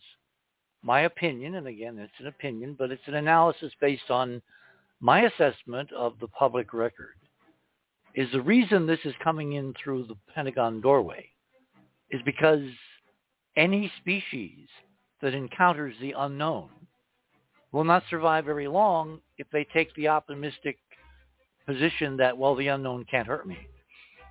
You have to, in a 3D reality, preemptively act as if the unknown could hurt you. So you need to know as much as possible and be prepared for the unknown to bite you. And the biggest unknown in the history of the human species is, are we alone? What other consciousness, either unrelated, aliens, or related, distant high-tech family, are we exposing ourselves to or have been exposed to subterraneanly for the last 78, 100, 200, whatever, however many years, and only now is on the threshold of being openly, publicly grappled with and acknowledged. So, Stephen, let me lay some other cards on the table. Remember, one of the things I'm trying to keep in mind is that maybe the guys inside know that there is a threat out there. Not everybody, but enough so that we can't be very Pollyanna about this and continue with the way things have gone. So, I presume you have been following the Avi Loeb story, right? Yes. Okay. You know about his deep sea expedition off Indonesia and his bringing up particles from an object that entered the atmosphere at interstellar velocities tracked by the Pentagon radars, right? Yes. And you're aware of his analysis of what he believes he has found in these little spherules, these droplets of molten metal that he scooped up through magnetic devices, towed on the bottom of the ocean, right? Yes. Have you followed the composition of those materials? No, I haven't gone that far. Okay. Why does it matter?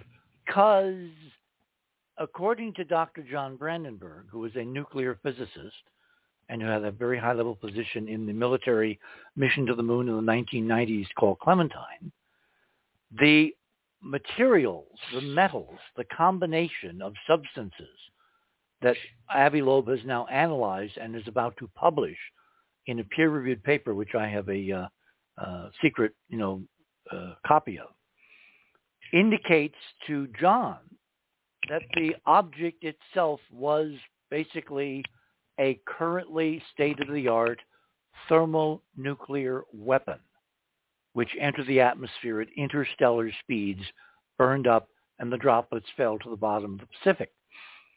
That opens up, in my mind, the possibility that somebody out there in interstellar space, an extraterrestrial species, is sending our military the message in the code they understand, which is big nukes. And they're basically saying through symbology, if you guys keep on keeping on to what you're doing, and I'm presuming that what you're doing is disclosure, acknowledging that we exist, that we're out here, then we will take further steps. They're not using some super-duper technology that our guys wouldn't understand. They're using as a symbolism something that everybody in the Joint Chiefs understands, And the only people that know those signatures are people in the nuclear weapons community, starting with John Brandenburg. That, to me, is very important evidence, because this object, unequivocally interstellar, could have been made of anything, any composition. The fact that it's a unique, narrow signature of a weapon, of a nuclear device, to me, needs to be part of the conversation. I'm not interested really that much. There's assumptions stacked on top of assumptions, stacked on top of speculations, with cross-connecting theories and how are everything we else. speculating on analysis in a laboratory of a piece of material dug up from the bottom of the Pacific? It's Again, data. It's just data. Yeah, and then assuming that it comes from a nuclear weapon is what? Well, no, it's not an assumption. It's the components John knows are part of nuclear technology, the state of the art in the arsenals of ours and Russia's and China's and, Israel, etc. Mm. It's not an unknown mix. It's a unique, it's kind of like a unique spectral fingerprint. It's lithium and beryllium and tungsten and uranium. Uranium, for God's sake. Those things do not occur naturally in interstellar space or in asteroids, whatever. We've never analyzed anything like this. It's unique. It's interstellar. We know that from the radar. It came in too fast to be part of the solar system. And so John's reasonable hypothesis is this is either a nuclear weapon.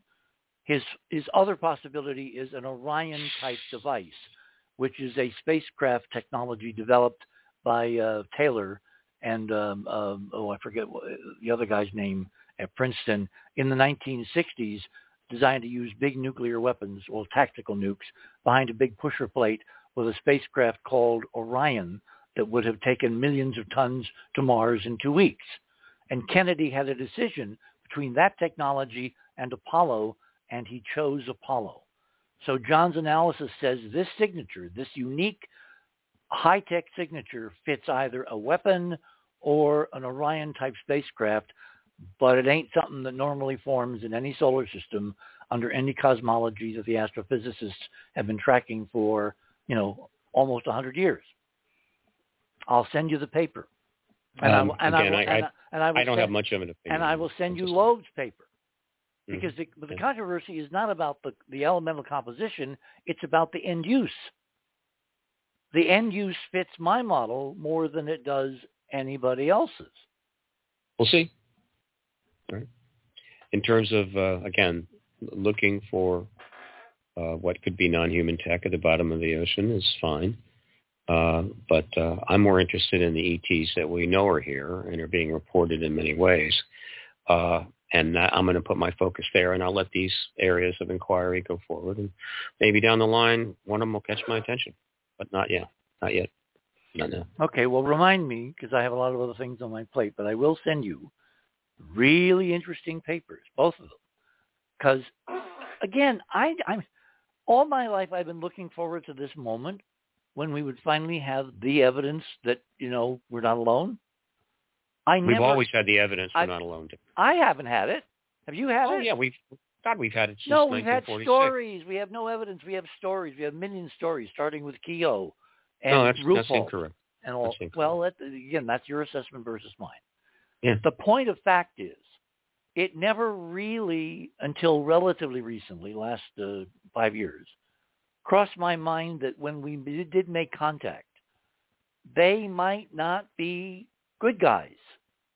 And they might just be good guys. But they might not be, and you can't count on them being, otherwise you're extinct.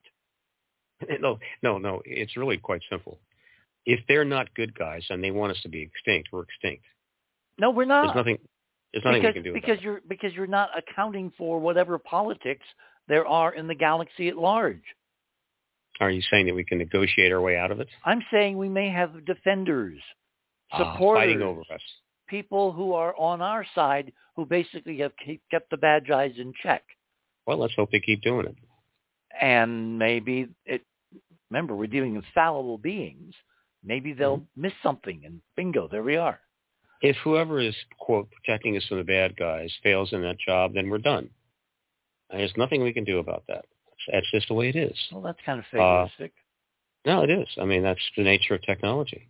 It's not a fair fight. All right, my higher level question, given that we have this series of events that I'm interpreting as threats to the power structure, why would suddenly, after 70, 80 years, we be in an era where there may be threats like a signature nuclear technology? I have no way of assessing what you just told me. I have no idea whether there's any validity to that at all. Well, so I can't respond to it. Just for the sake of argument, let's assume it's real. Why would it be happening now? Again, I'm not going to do that. It's pointless. No, it's There's not. 100 things I could assume are real and then try to respond to them. But if I don't think it's real, it's a waste of doorway time. is from which this comes, and they are, charged with defense. NASA for 50 years has had extraordinary evidence. They could have any Sunday morning said, "Look what we found on Mars or on the Moon," etc. And they have not. Why didn't they? Why exactly? Why haven't they? Because it was against the law. No, it wasn't. Yes, it was. No. 1958 Space Act made it quite clear that NASA, should it in any way encounter matters of national security, what its, makes quote, extraterrestrial existence national security? You're making a huge leap. They're only a national security problem if they're a threat. No. If they're not a threat, they're not a problem. The truth embargo was set up to maintain an embargo on the issue because they viewed the issue fundamentally as a matter of national security. And maybe with good reason. So consequently, anything that threatens the truth embargo, such as finding artifacts on Mars and taking really good pictures of them and then giving them to the New York Times, would be upsetting that national security. Are you forgetting something called Brookings? Again, remember Brookings? I remember it very well, Dick, and it's one of the most useless, irrelevant things that's happened in this issue. It's about the same level as the Halloween Mars fiasco that Orson Welles put on. It did nothing more than make a simple statement that the truth embargo was used many times, namely that, oh boy, there could be a threat, and therefore that's the reason not to let the people know. No, that's not what Brookings said at all. Brookings, which is our code name for a more complicated title, which is on the Enterprise Mission website, by the way. You just have to go find it. It said if the human race discovers that it is not alone, there is a high probability that that knowledge alone, regardless of the spin or the sign or whether they're good or bad or even just artifacts, that knowledge itself exposed to the general terrestrial culture circa the 1950s could destroy civilization. Not from outside threats, but from our own internal insanity that would turn an incredible event into a catastrophe because of, and then Brookings goes into all the reasons why. And that's the point that I made. I made this. Brookings talked about a mind game as opposed to the DoD talking about real threats. I wasn't talking about. I'm saying that the Brookings report was basically saying that the revealing of this information was a threat to national security and the common good. No, it's a threat to national identity, to human identity at an individual level. But it was a threat. Words are important. Was an issue. Stephen, words are important. I happen to think the government didn't even believe that, right? I also think it's not true. It never was. I happen to think if the disclosure event had taken place right after Roswell, it would have been fine, right? But Brookings played a nice role in the truth embargo because that particular scenario served the truth embargo well by helping to keep people. We have reached a moment of absolute 100% agreement. I totally agree with you that the Brookings report was used by the cover-up crowd to maintain non-disclosure forever. Yeah, they used everything they could. Because the way you appeal to people of good intent is you say to them, well, if we do this, you're going to be responsible for destroying civilization. Do you want that on your conscience? And they will say, well, of course not. So they keep quiet. Anyway, that was 63 years ago. Now we're on the verge of disclosure. Let's get back to that. Well, I want to get back to the Hollywood Disclosure Alliance. We've been teasing all evening. We've got, we got an hour and 15 minutes.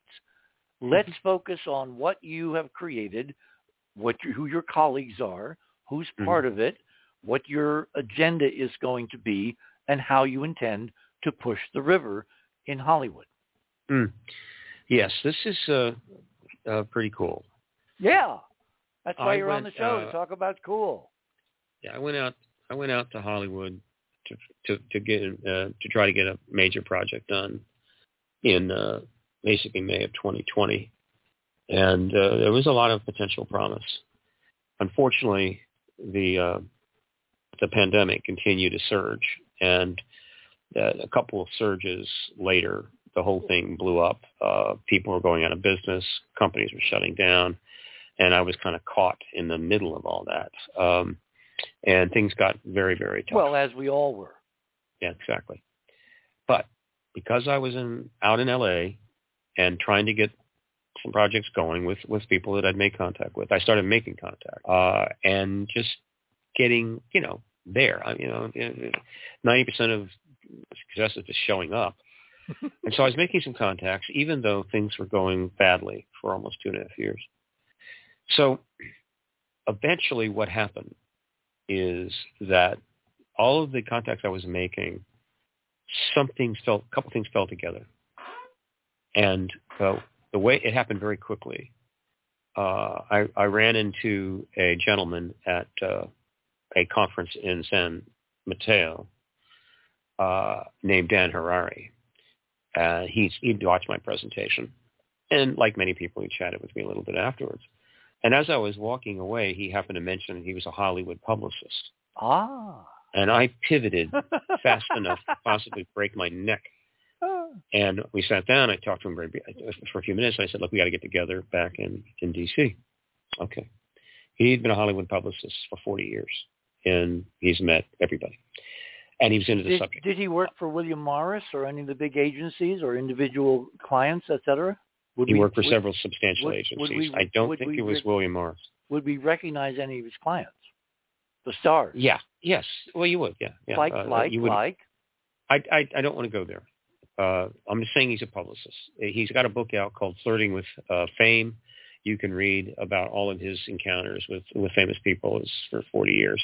Flirting with Fame by Dan Harari, Harary. We should have a link to that on the website. Can you send me? We met in an Italian. Steven, can you send me a link to the book, please? Okay. After the show, we'll post it after. Yeah, the show. Yeah. So we met at an Italian restaurant in Hollywood, and he just said to me, I said, what can I do? What can we do? And he said, Hollywood Disclosure Alliance. And I immediately knew what he meant. And I instantly realized this is a big deal. So he had been thinking about this for some time. No, he started thinking about it when he met me. Oh, really? Only a few days before? Basically. Wow. So you were that convincing. Wow. Good for you. So back in 2012, when the citizen hearing on disclosure was being put together, there was about an 8-month stretch there where I was trying to, and I've always wanted to do this, I was trying to connect the issue with the people in the film industry, right? And so I created a little group called the ET Media Group. And we had some lists, some decent lists. Not only people in the ET world, the UAP world, but also in the production, film production world. And so we ended up getting 30, 40, 50 people once a month to come in, big square group of tables sitting around and talk, bring up some issues. Sometimes we'd have a speaker. And we had some people show up that were they were in the business, but it didn't really go too far. We're talking 2012 and early 2013. And again, that was before the boys came forward in 2017. Well, yeah. So it didn't go anywhere. But the idea was, the film industry needs to get on our side someday. They have not been on our side. They have pretty much stayed hands off while making untold billions. Have you seen some of the comments by Spielberg? Again, let me just continue. The film industry has made probably as much as $200 billion off of fictional ET movies. but they've never allowed a documentary on the subject to have theatrical distribution. Well, let me interrupt And again, stay out because of the issue. I have documented evidence, real evidence, that when Spielberg was going to do Close Encounters, NASA is in print on record with a letter which Spielberg has published, and I'll send it to you, basically imploring him not to do the movie, not to do the subject, not to do any of this. That, to me, is an incredibly important smoking gun for non-disclosure government tampering. Again, I'm not surprised at that. The point is that the film industry has done the fictional thing to death, but it will not get and support the work of the people on the other side because the truth embargoes kept them apart. So the moment he said Hollywood Disclosure Alliance, I knew what he meant. So this was May. So it took 4 months to put it together. May of 20 what? This year. 2023, okay. No, was it May? Yeah, I think it was May. Yeah, it was. 1 month before Grush. That's right. And so it took 4 months to put together, and we launched it on the November 2nd. Yeah. But the press release goes out tomorrow. We did get we let the Hollywood Disclosure. I'm sorry, the Deadline Hollywood site, which is a huge. Yeah, we have that posted site. as my last item in Radio with Pictures tonight. We let them have scoop, and so they put the report out. Then we held the board meeting, and then the launch luncheon. It's Musso and Frank, which is a very, very, very high end and very, very top restaurant in Hollywood, to give it gravitas. And so it's been launched. So what have we created here? The Hollywood Disclosure Alliance will be a nonprofit, 501c3. The nonprofit status we're going to have probably within a couple of days, California, and it'll take another 4 or 5 weeks to get the 501c3. But it will be a nonprofit. It will be not commercial in any way. It won't be fees or membership dues or anything else. And it's structured this way. Oh, by the way, one of the reasons that he got this idea and presented it to me is that 30 years ago, he was involved in a similar project that exists to this day. And it's called the Environmental Media Association. Now, this was put together by Norman Lear and his wife back in the 90s with a lot of money. And it launched with $1 million awards dinner, and every big shot in town was involved. So right off the bat, it was like jet rocket taking off. But what it was simply this. It was a nonprofit organization that was set up to help facilitate networking between the filmmakers and the environmental activist movements, of which there are many, so that the messaging and the opportunity to create content than these activists would be maximized. Now, the environmental movement has always had more funding than the UAP movement. ET activist movement is probably the least funded activist movement in all of history. But the environmental had plenty of money, but still, this was a big deal. And so it was formed, and you can, if you go to environmental, just Google Environmental Media Association, it comes right up, EMA, and they to this day have tons of affiliation. They have plenty of top-end people and A-list people involved, and they're still working with the environmental movement in various ways to help solve the problem, right? A bringing together of the citizen activist world and the film production world. That's exactly what the HDA is. It is an alliance, a networking nexus designed to bring together all of the anyone and everyone that wants to participate in the entertainment industry, not simply in Hollywood, but across all of Los Angeles County, Canada, UK, anywhere. But certainly the focus is in California for now. But is to bring anyone in the production of content, the professional level, into contact with the citizen, research, activists, journalists, and documentarists, as well as witnesses that have been part of what we call the UAP community all these decades, that have had to do their work and try to figure out this issue while the government was preventing them from getting access to money, resources, and denying the very issue that they were dealing with. In other words, they've been separated by this truth embargo. And that's why, again, there's never been a documentary on the UAP subject that's had theatrical distribution. You know, I have wondered since 2017 when the dam broke with the New York Times, why some enterprising, pun intended, Hollywood producer, well-connected, and knows everybody, track record, proof of making a lot of money off his products, has not taken this story and woven a most remarkable mainstream movie out of the process of going from they don't exist to they're here. Oh, it's coming. Well, do we know any specific projects that are? There's so many projects I can't even keep track of them all. Okay. And so this thing is taken off. I mean, Hollywood has figured it out. I mean, they know what's going down. They know disclosure's coming, and they're making their moves. And there's been a lot of effort to draw them in, and I'll take some credit for that. So it's not like overnight, but it's only just beginning. But my concern was, and it's already happened, that because the truth embargo technically is still in place, that they'll just do it themselves. They don't need the help of Richard Dolan or any of the other researchers or people in this field. They can just take care of it themselves. They're all pretty smart. They're wealthy. You mean Hollywood? Well, Hollywood.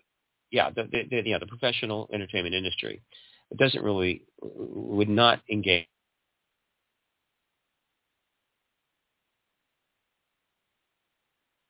Wait a minute, Stephen, you disappeared.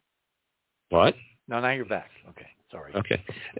J.J. Abrams did a documentary series on Showtime.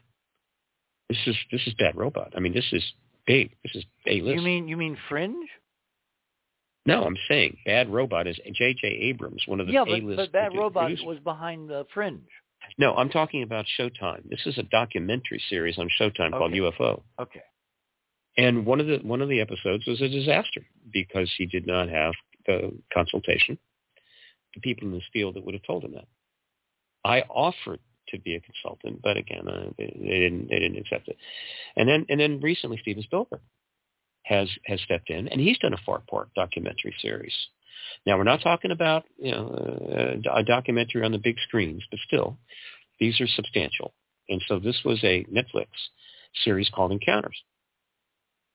And, it's fantastic that he did this. And it shows that Spielberg is involved and starting to get into the issue now in terms of the nonfiction. Who did the fictional series Blue Book? That was, Paul Hynek was a producer, and then there was a company called, actually, four of the producers on that show are in the Hollywood Disclosure Alliance. It actually got better over time. And then it was a scripted series. Okay, we are at the top of the hour, so let's hold it there. Okay. My guest this morning is Stephen Bassett, and we're now discussing where I really wanted to go after, as the lawyers say, you kind of lay foundation. I wanted to come to this idea that, there needs to be a public move in media, in social media, on the internet, on all of the things that we associate with reality. Remember my friend Gene Roddenberry's famous quote, "But Dick, if this was real, it would be on television." Well, maybe the Hollywood Disclosure Alliance, with some help from its friends, can help make it real. You're on the other side of midnight. My name is Richard C. Hoagland. Don't turn that dial, because there's some surprises up ahead. Stay tuned.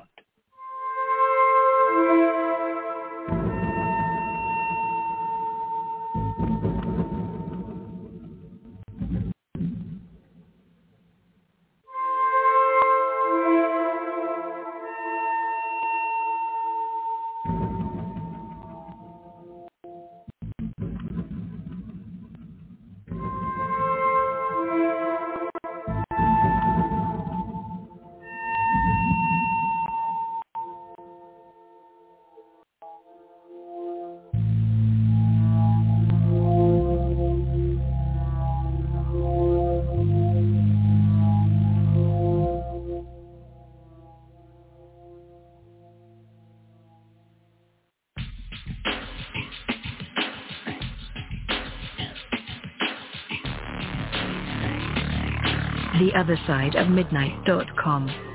Talk radio with pictures on demand.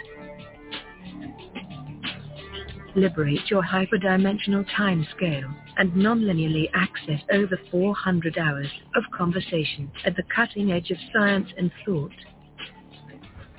Join Club 19.5 to get access to exclusive content that fits your interests and time schedule. Filter episodes by guest or subject. Membership costs $9.95 a month, 33 cents a day. Talk radio with pictures on demand. theothersideofmidnight.com.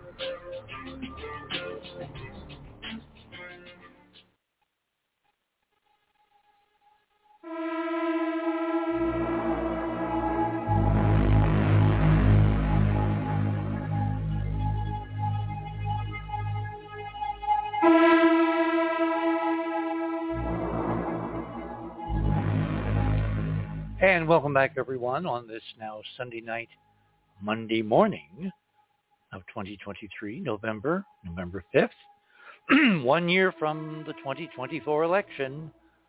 See, I don't think, Steve, and I'll bring you back in here, I don't think that this is going to be all said and done until the election of next year.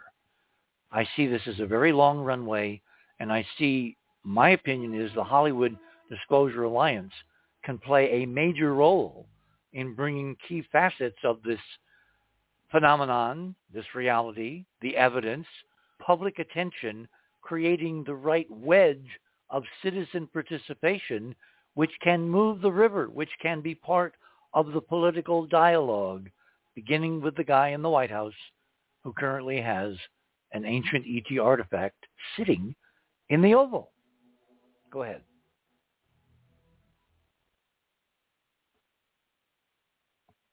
Unmuting helps. The HDA, Hollywood Disclosure Alliance, is being set up for the post-disclosure world, not the pre-disclosure world. It's anticipating disclosure is very close. Why wait? Why not start being proactive now? No, I'm not saying we're not going to be proactive. I'm just saying the way it's being set up. And what does that mean, being set up? Well, let me explain it. Here is how the Hollywood Disclosure Alliance is going to do what we want it to do. It has a board of directors, which will probably grow. It's at 14 now, but it could end up growing to 25, 30 within a month or two. And they will actually be a voting board, and they will vote a couple times a year. But the HDA will be run by an executive board of 5 people. And they will be making the day-to-day decisions, so forth. And the board, though, in general, is these are the ambassadors. These are people with some pretty, substantial credentials, and they're split in 2 parts. There are board members who are from the industry side, the entertainment industry side, and there's board members from the UAP ET side, right? The citizen, science, research, activist, journalist side. And so we have the board. Then underneath that are founding members.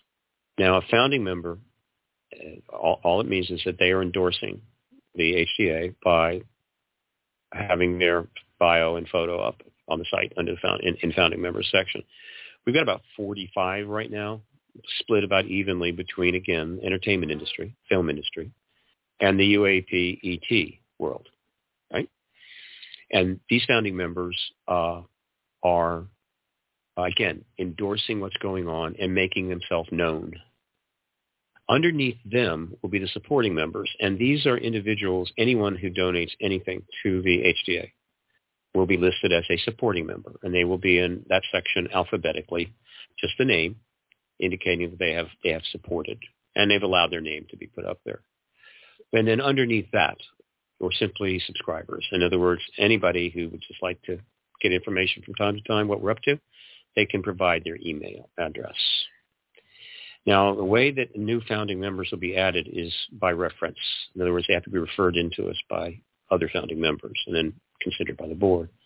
And it's the same thing for new board members.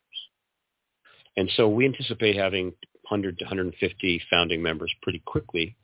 And we anticipate that I guess you could say the resumes of these founding members is going to expand, meaning that we're going to see people with in more substantial careers, better known, some famous, and what have you. And in the UAP area, it's not quite like that, but we hope that there's going to be a pretty substantial representation there. And so what do we have at that point? Well, what we have is the Hollywood Disclosure Alliance becomes a nexus in which those in the entertainment industry have immediate access to, or at least they know and know who to contact with respect to the other side, and vice versa. How do they get in touch? We're not going to publish contact information for anybody. However, somebody that wants to get in touch with somebody in the HDA, whether it's in their same genre, UAP, ET area, or whether it's in the other genre, they contact us, the board, and then we provide a contact for them, and they can get in touch. Do you have a website? The HollywoodDisclosureAlliance.org. Okay, because the only link I had was to the Deadline Hollywood news story. HollywoodDisclosureAlliance.org is the website. It's still under development, but it's coming along nicely. There's a lot that's going to be done in the next 5 or 6 days. Is it public? Can people go look? Yes. Okay. Yeah, absolutely. We should have that as part of your Radio with Pictures links. Yeah, I sent you by the way, I sent in the chat room the link to the Senate bill that I have created a PDF from, and I'll send the other. And so already there's a lot of networking going on. Already a number of deals are coming together because just in the creation of this thing and the launch, everybody got together at the restaurant, and they've learned about people through the website, and already it's creating deals. The Hollywood Disclosure Alliance is not commercial. It's not going to be involved in any deal. It's not going to be part of or equity in anything. All it is doing is giving people the opportunity to get together and making it easy for them to get together by bringing together, particularly in the film industry, those people that really are interested. Well, with Zoom or Skype, you can get together with anybody. Exactly. So, and share data. Let me ask this question. Mm-hmm. UAP stands now at NASA for Unidentified Anomalous Phenomenon. They have set up an official office. In that office, there is another sub-office dealing with alien artifacts, ruins, techno-signatures, the whole 9 yards. Is the Hollywood Disclosure Alliance going to cover alien ruins, artifacts, and signatures? Anything related to ETs, past or present, comes under that aegis. And that obviously includes non-human artifacts, for sure. Would you like to see a couple? Again, are you near your computer? I'm kind of not set up too easily to see anything right now. Oh, no. I had 2 things to show you. Well, they're on your site, though, right? Yeah, right. Item number 2 and item number 3. But without a discussion, you won't know what you're looking at. Or maybe you will. Yeah. Item number 2 is amazing. It is an actual bona fide building, a geometric building on the moon, photographed in close-up by Alan Bean 50-plus years ago of Apollo 12. And we've found that it's part of a much larger extraterrestrial architectural structure called, literally, because it looks like it, a lunar Stonehenge. And we're busily doing research now, given that Stonehenges have celestial alignments, to date, using commercial, celestial mechanics programs furnished by JPL, furnished by NASA, to figure out the actual alignments of this astonishing structure, which has been photographed not only by NASA, both from orbit and from the surface and from 2 missions, including Surveyor 3, which landed next to it 400 feet away back in 1967. But the Indian space program, the Chandrayaan-2 spacecraft, photographed it from orbit. and it stands out brilliantly. So we have analysts looking at the data. We've got a specialist working on this computer program that uses the NASA software to calculate alignments. And when you look at the object, the structure, the biggest one as part of the complex in item number 2 tonight on my items, it sits there looking for all the world like some barn or back shed you would find on any rural farm anywhere in America or around the world. And I just wish you could see it. Well, I'm on the site. The other side of midnight. Wait a minute, what's the purpose of the ancient building? Yeah, well, click on that banner. That will take you to actually, you should click on your banner, which is the Hollywood Disclosure thingy. You see that one? You're on the home page, right? On into theothersideofmidnight.com. Click on your banner, the Hollywood Disclosure. That will take you to your page tonight. And look at number 2 of my items. Wait a minute. This is real-time radio, folks. You want me to hum? Play the kazoo? Do a little tap dance? All right, I'm going to click on the show. Yeah. Got a midnight. Under it says links to items. Click on my name under the banner. You're on the Hollywood Disclosure page, right? Yes, no, maybe. I haven't found it. I haven't found it. It's late, and I'm not as sharp as I... Oh, wait, here he is. I found it. Okay, here we go. I'm clicking on that. Okay, and then I'm going, and okay. Under it says me and you. Click on me. Yeah, Steve Bassett, Richard Hoagland. Click on me.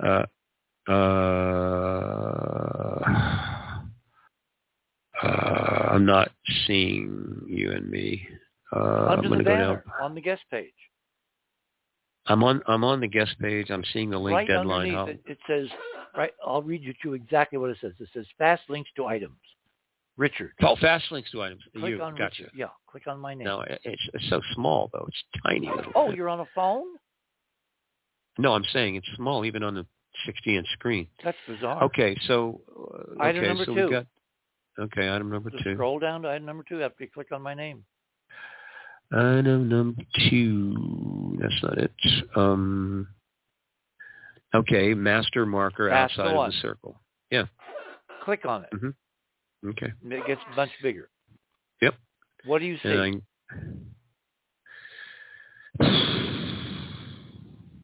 What does it look like? Well, it has building qualities. Exactly. Yeah. Exactly. If you didn't know it was on the moon, you ran into this in a farmyard somewhere in Pennsylvania, there's no doubt that it's an old wine cellar or a spring house or a, whatever. And the key is as Sagan said, remember Sagan's great quote, right? Intelligent life on Earth first manifests itself in the geometric regularity of its designs. Sure. Yeah, geometry. Yeah. It's a building. A building has to be built by somebody. It wasn't built by us. I've always said, going way back, that I have pretty good confidence that there's artifacts on not only Mars but the moon. But confidence is not data. You were talking about data earlier in the show. This is damn data, and it was in NASA's possession for over 50 years, and they haven't talked about it. Yeah, I know, and I knew that the NASA program and going to Moon and Mars was a serious problem for the truth embargo, because clearly they could not have any photos, absolute, conclusive, unambiguous photos of non-human artifact on either, because it would obviously fuel the disclosure process. Well, yeah, because once you prove ETs are real, they're out there, then them visiting Earth is a trivial next step. Even if they're all dead and gone. Exactly. You've proven it. And so... Well, that gets us back to Brookings. Remember, Brookings said even the knowledge they existed would kill us. Well, again, I don't believe that. But I don't either, but I'm telling you, that's the wisdom that's been out there. So in the 58 Space Act, they knew that they had to make it real clear that NASA would have to be controlled, and it was going to be a civilian space program, but at the same time, they could not just leave it to its own judgment. When you read the fine print, it's all up to the president as commander-in-chief what gets public and what doesn't. It's up to the DOD. In the initial bill, it's up to the president.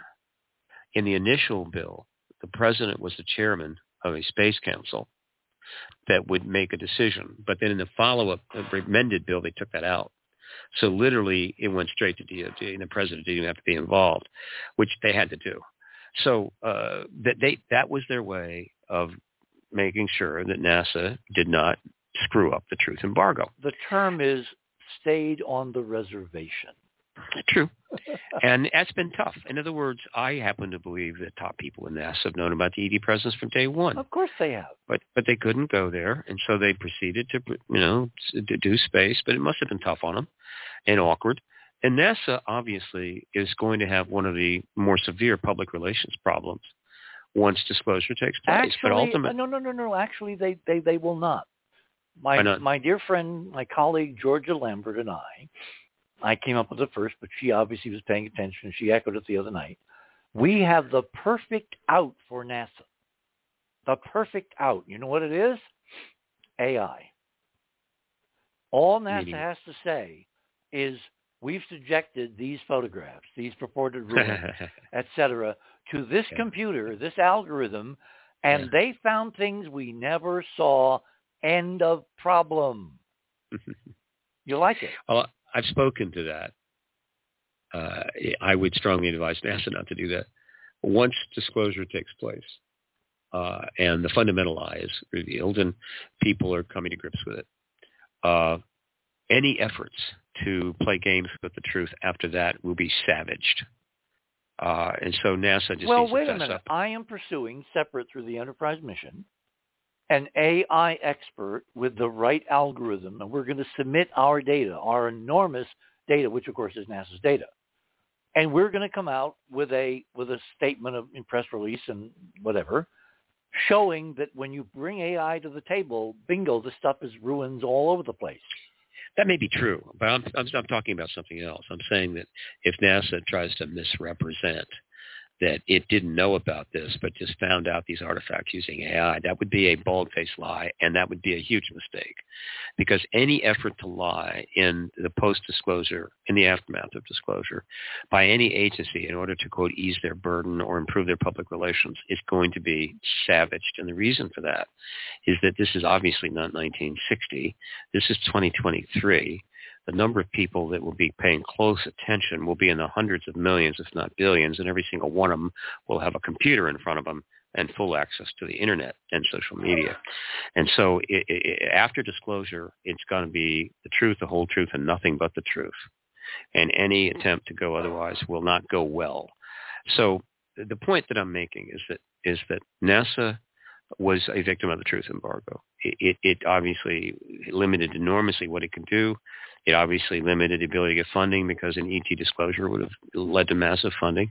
It had to go along with the national security structure. We used to call it the NASA gold card. Yeah. So again, I'm awaiting, and when artifacts are finally revealed, your life's work is vindicated. And I'm sure that you're going to be happy about that. Hang on, we are one for one, right? You look at the number 2, you see the building. Right. All right. You want to look for number 3? Yeah, let's look for number 3. Want to go for doorway number 3? Mm-hmm. All right. Click on it. It gets bigger. It'll mostly fill your Well, screen. let me see. I got to back out of this. Yeah, exactly. Go back 1 and then go to number 3, which is right below it. Okay, I'm backing out. Whoops, I'm not able to back out. What's going on here? Is that it? No, that's not it. Oh, wait a minute. Okay. Apollo 16 thin section enhanced ultra. Yeah. Okay. Click on that. Here we go. Okay. I can enlarge this, but... yes, you can. Just click on it. Oh. No, I guess I already did. Okay, it looks like a abstract painting. Look more carefully.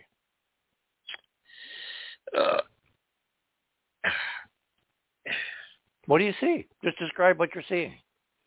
Well, I mean, I see clearly some linear structure. The more you look, look at all those right angles. Look at the layers. Look at the rivets. That's machinery. Mm-hmm. Embedded. Yeah, it's intriguing. It's machinery. Now, here's where it goes off scale. It's machinery glommed into the moon rocks by physical impact processes on the moon, collected by the crew of Apollo 16, brought back to Earth, cut into thin sections, put on microscopes, photographed, posted all over the world. And in these moon rocks, in these so-called thin sections, are unmistakable geometric formations of machinery, technology. Are you saying this is a slice of moon rock? That's what I'm seeing? Yes. Micro That's what a thin section of Apollo 16 means. Interesting. And this gets back to Avi Loeb.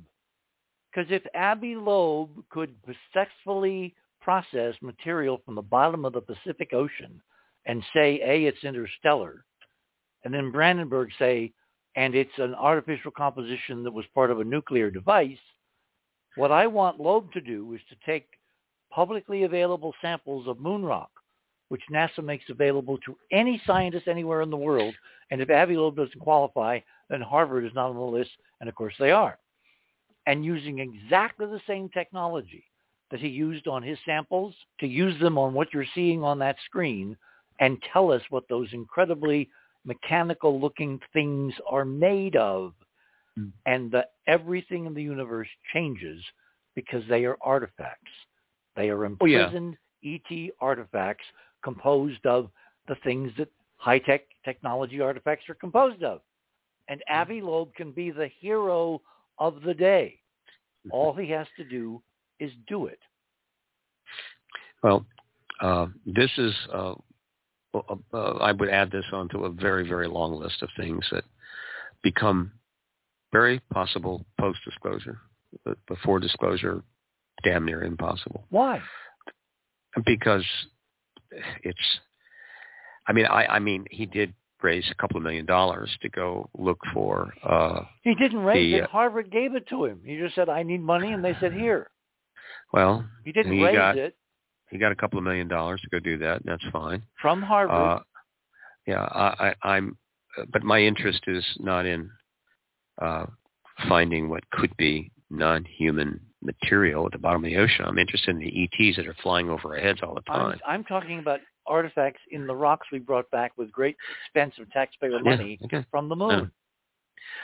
This is, again, going to get much more attention and have a better chance of moving forward once we get in the post-disclosure world and the fundamental issue is resolved. So, Stephen, we're waiting for Godot.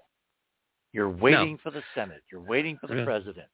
What kind of an activist waits for the officialdom to decide to sanction reality? That's not what activists do. They push the issue until eventually the authority gives in and does the right thing. Well, let me ask you the hit-on-the-nail question. Will you take this data in a form that I will assemble and present it as part of the Hollywood Disclosure Alliance to Avi Loeb? Will he be part? I can't speak to that. Will he be part of your alliance? Have you invited Avi Loeb to be part of the HDA? I'd rather not get into that. The Hollywood Disclosure Alliance is just launched. We're building it up, and it's going to develop along certain lines. And I'm not going to try to get ahead of all that and say, well, we're going to do this, we're going to do that. First of all, we have to raise some money because we have none. So we've got to get some money in so that we can start expanding what we do and just fundamentally function appropriately. There's so much happening now. It's almost impossible to keep up with it. The amount of articles being published is greater than ever. Never been like this. Projects coming, I can't follow it all. It's overwhelming. You need an AI. I need a Senate hearing. All I need. So right now, I'm going to stay in the field. Keep the focus. The focus is end the embargo, and we're close enough that we can do it. And so I don't need $2 million. I just need to keep talking, and other people are doing the same. Social media has been very supportive of the process. Anybody in Congress that goes on social media knows full well that there's high favorable interest in this. So it's just a matter of Mark Warner making the decision. All he has to do is make the decision. It's that simple. It won't cost anything. Well, I mean, the hearing will cost some money, and that's where I'm at. And that's okay. That's your plan A. What's your plan B? Well, I am the attitude that you got to keep pushing the river. You can't assume anything given what the stakes are. I mean, do you think it's a trivial kind of coincidence that we have been ironclad from ever knowing about this for 76 years? Don't you think somebody really will go to the mat, will die to keep this secret? In other words, there's real pushback in the system? The amount of pushback is negligible. It's there, and it's turned up from. You can send them an email, but I don't encourage people to do email and phone call stuff. That just pisses everybody off. What do you encourage them? Twitter. Twitter is fantastic. You wouldn't believe how many journalists have Twitter accounts. You mean how X? many members? You mean X? Well, it's always going to be Twitter to me. And so consequently, it's so easy to access them. You just go at, you could be a journalist, right? It could be, like the News Nation people at so-and-so. Thanks so much for doing that interview. Thanks so much for paying attention to this issue. The journalists that write articles, I got 1,600 articles. Most of the journalists that have wrote these 1,600 articles that are on my website right now, Print Media Archive, most of them have Twitter accounts. And you praise them. Thank you. Appreciate it. They need to be reminded they're doing the right thing. That is the easiest thing. You mean they don't want a Pulitzer all by their own? Well, no. I mean, there are going to be some Pulitzer prizes eventually on this. I would think. But there's only so many Pulitzers to go around. Praise is so much more effective than criticism. You can criticize people to death. And even though you're right and they should do it, they almost dig in. When they give you an opportunity to praise them, it's many times more powerful than criticism, and you can really turn people. Do you know why Grush chose News Nation, or did News Nation choose him? Because I would have wondered why he's on CBS, NBC, ABC. Back up. They approached the people involved, which included Leslie Kean, Ralph Blumenthal, and probably some others. Maybe Knapp. They approached the major networks, the Post, the New York Times. You mean Grush's people? Yeah, people connected to Grush, and the story was so huge and so intense, so controversial, that the big entity simply didn't have time. He wanted to do it right away. He wasn't going to wait. He wanted to get it done. In other words, here's a story, do it, get it now. They wouldn't do it. I get that. Now, News Nation, obviously, no problem. It's an up and coming entity. They've got plenty of money, and they'd already done a lot of coverage, particularly with Burchett and others. And so, well, I'm surprised that Fox didn't say yes, because look at Tucker. He's been the UFO champion on Fox for years. Well, let's just say that News Nation was a good choice, and Debrief is a good choice in terms of the print. And then, of course, after he was out, there have been dozens and scores of articles written by the other papers all about Grush, but they didn't want to go first. That's fine. No big deal. So praise, use Twitter for that purpose. And what else? And get ready. I mean, get ready. Get ready for the post-disclosure world. In other words, fasten your seatbelts. Yeah, I mean, there's going to be huge opportunities for people in the post-disclosure world that will we have any warning like we had with the Bassett committee about Warner doing this finally? It'll just be virtually. It'll be an announcement. I mean, it'll be simply there'll be an announcement. For the that reminds me of what I want to talk about in the last 3 minutes. Bassett and Luna, right? These two congresspersons on the panel of the Bassett panel had a skiff briefing. Yeah, they finally got this skiff. And the reports were weird all over the block, like, nothing happened. They were disappointed. They were stonewalled. Yeah. What's the truth? I think they were stonewalled. First of all, the DOD didn't want them to have that committee hearing in the first place, right? So they had it. All right, fine. In other words, this is not supposed to be the purview of a subcommittee of a House Oversight Committee. It was the Senate Intel Committee. And he kind of got off into the woods there. Okay, fine. But again, the briefings that were taken, none of your member of Congress got a briefing. I don't think Burchett ever got a briefing, but he learned about what with people. They talk. I mean, Capitol Hill is a giant cafeteria, and they talk. And he got word, and he decided to take action. Great, good for him. He was aggressive. He was out front. But it was not the way it was supposed to be. And so finally, when they got their skiff, I think that the DOD was not going to help them, was not going to give them more information, because that information is supposed to come out in the Intel Committee, not in the House. And Warner knows this, and Schumer knows this. And so I'm hoping they're factoring that into the decision they've got to make, and that is hold that hearing. The witnesses that I know are going to testify will blow this issue sky high and make it absolutely as easy as it could possibly be for President Biden to simply come forward and say, folks, we're not alone. And I, your president, am going to use the legislation and all the stuff that we set up here to start getting information to you as quickly as we can, maintaining, of course, national security protocols. And we're in the post-disclosure world. Boom. Just like that. It happened so fast. I wonder if Warner realizes how pivotal that hearing could be in terms of what's going on in Ukraine tonight and the Middle East. Well, this is something I said in every interview. It always comes up.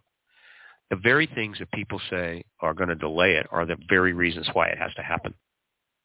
We're not going to solve these problems until we get into another place entirely, until we cross that threshold. The Middle East going to solve it? No. Ukraine? No way.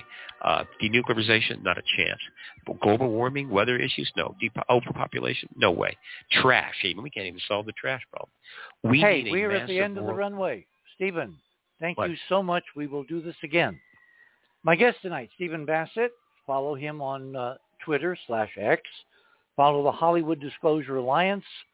Follow The Other Side of Midnight.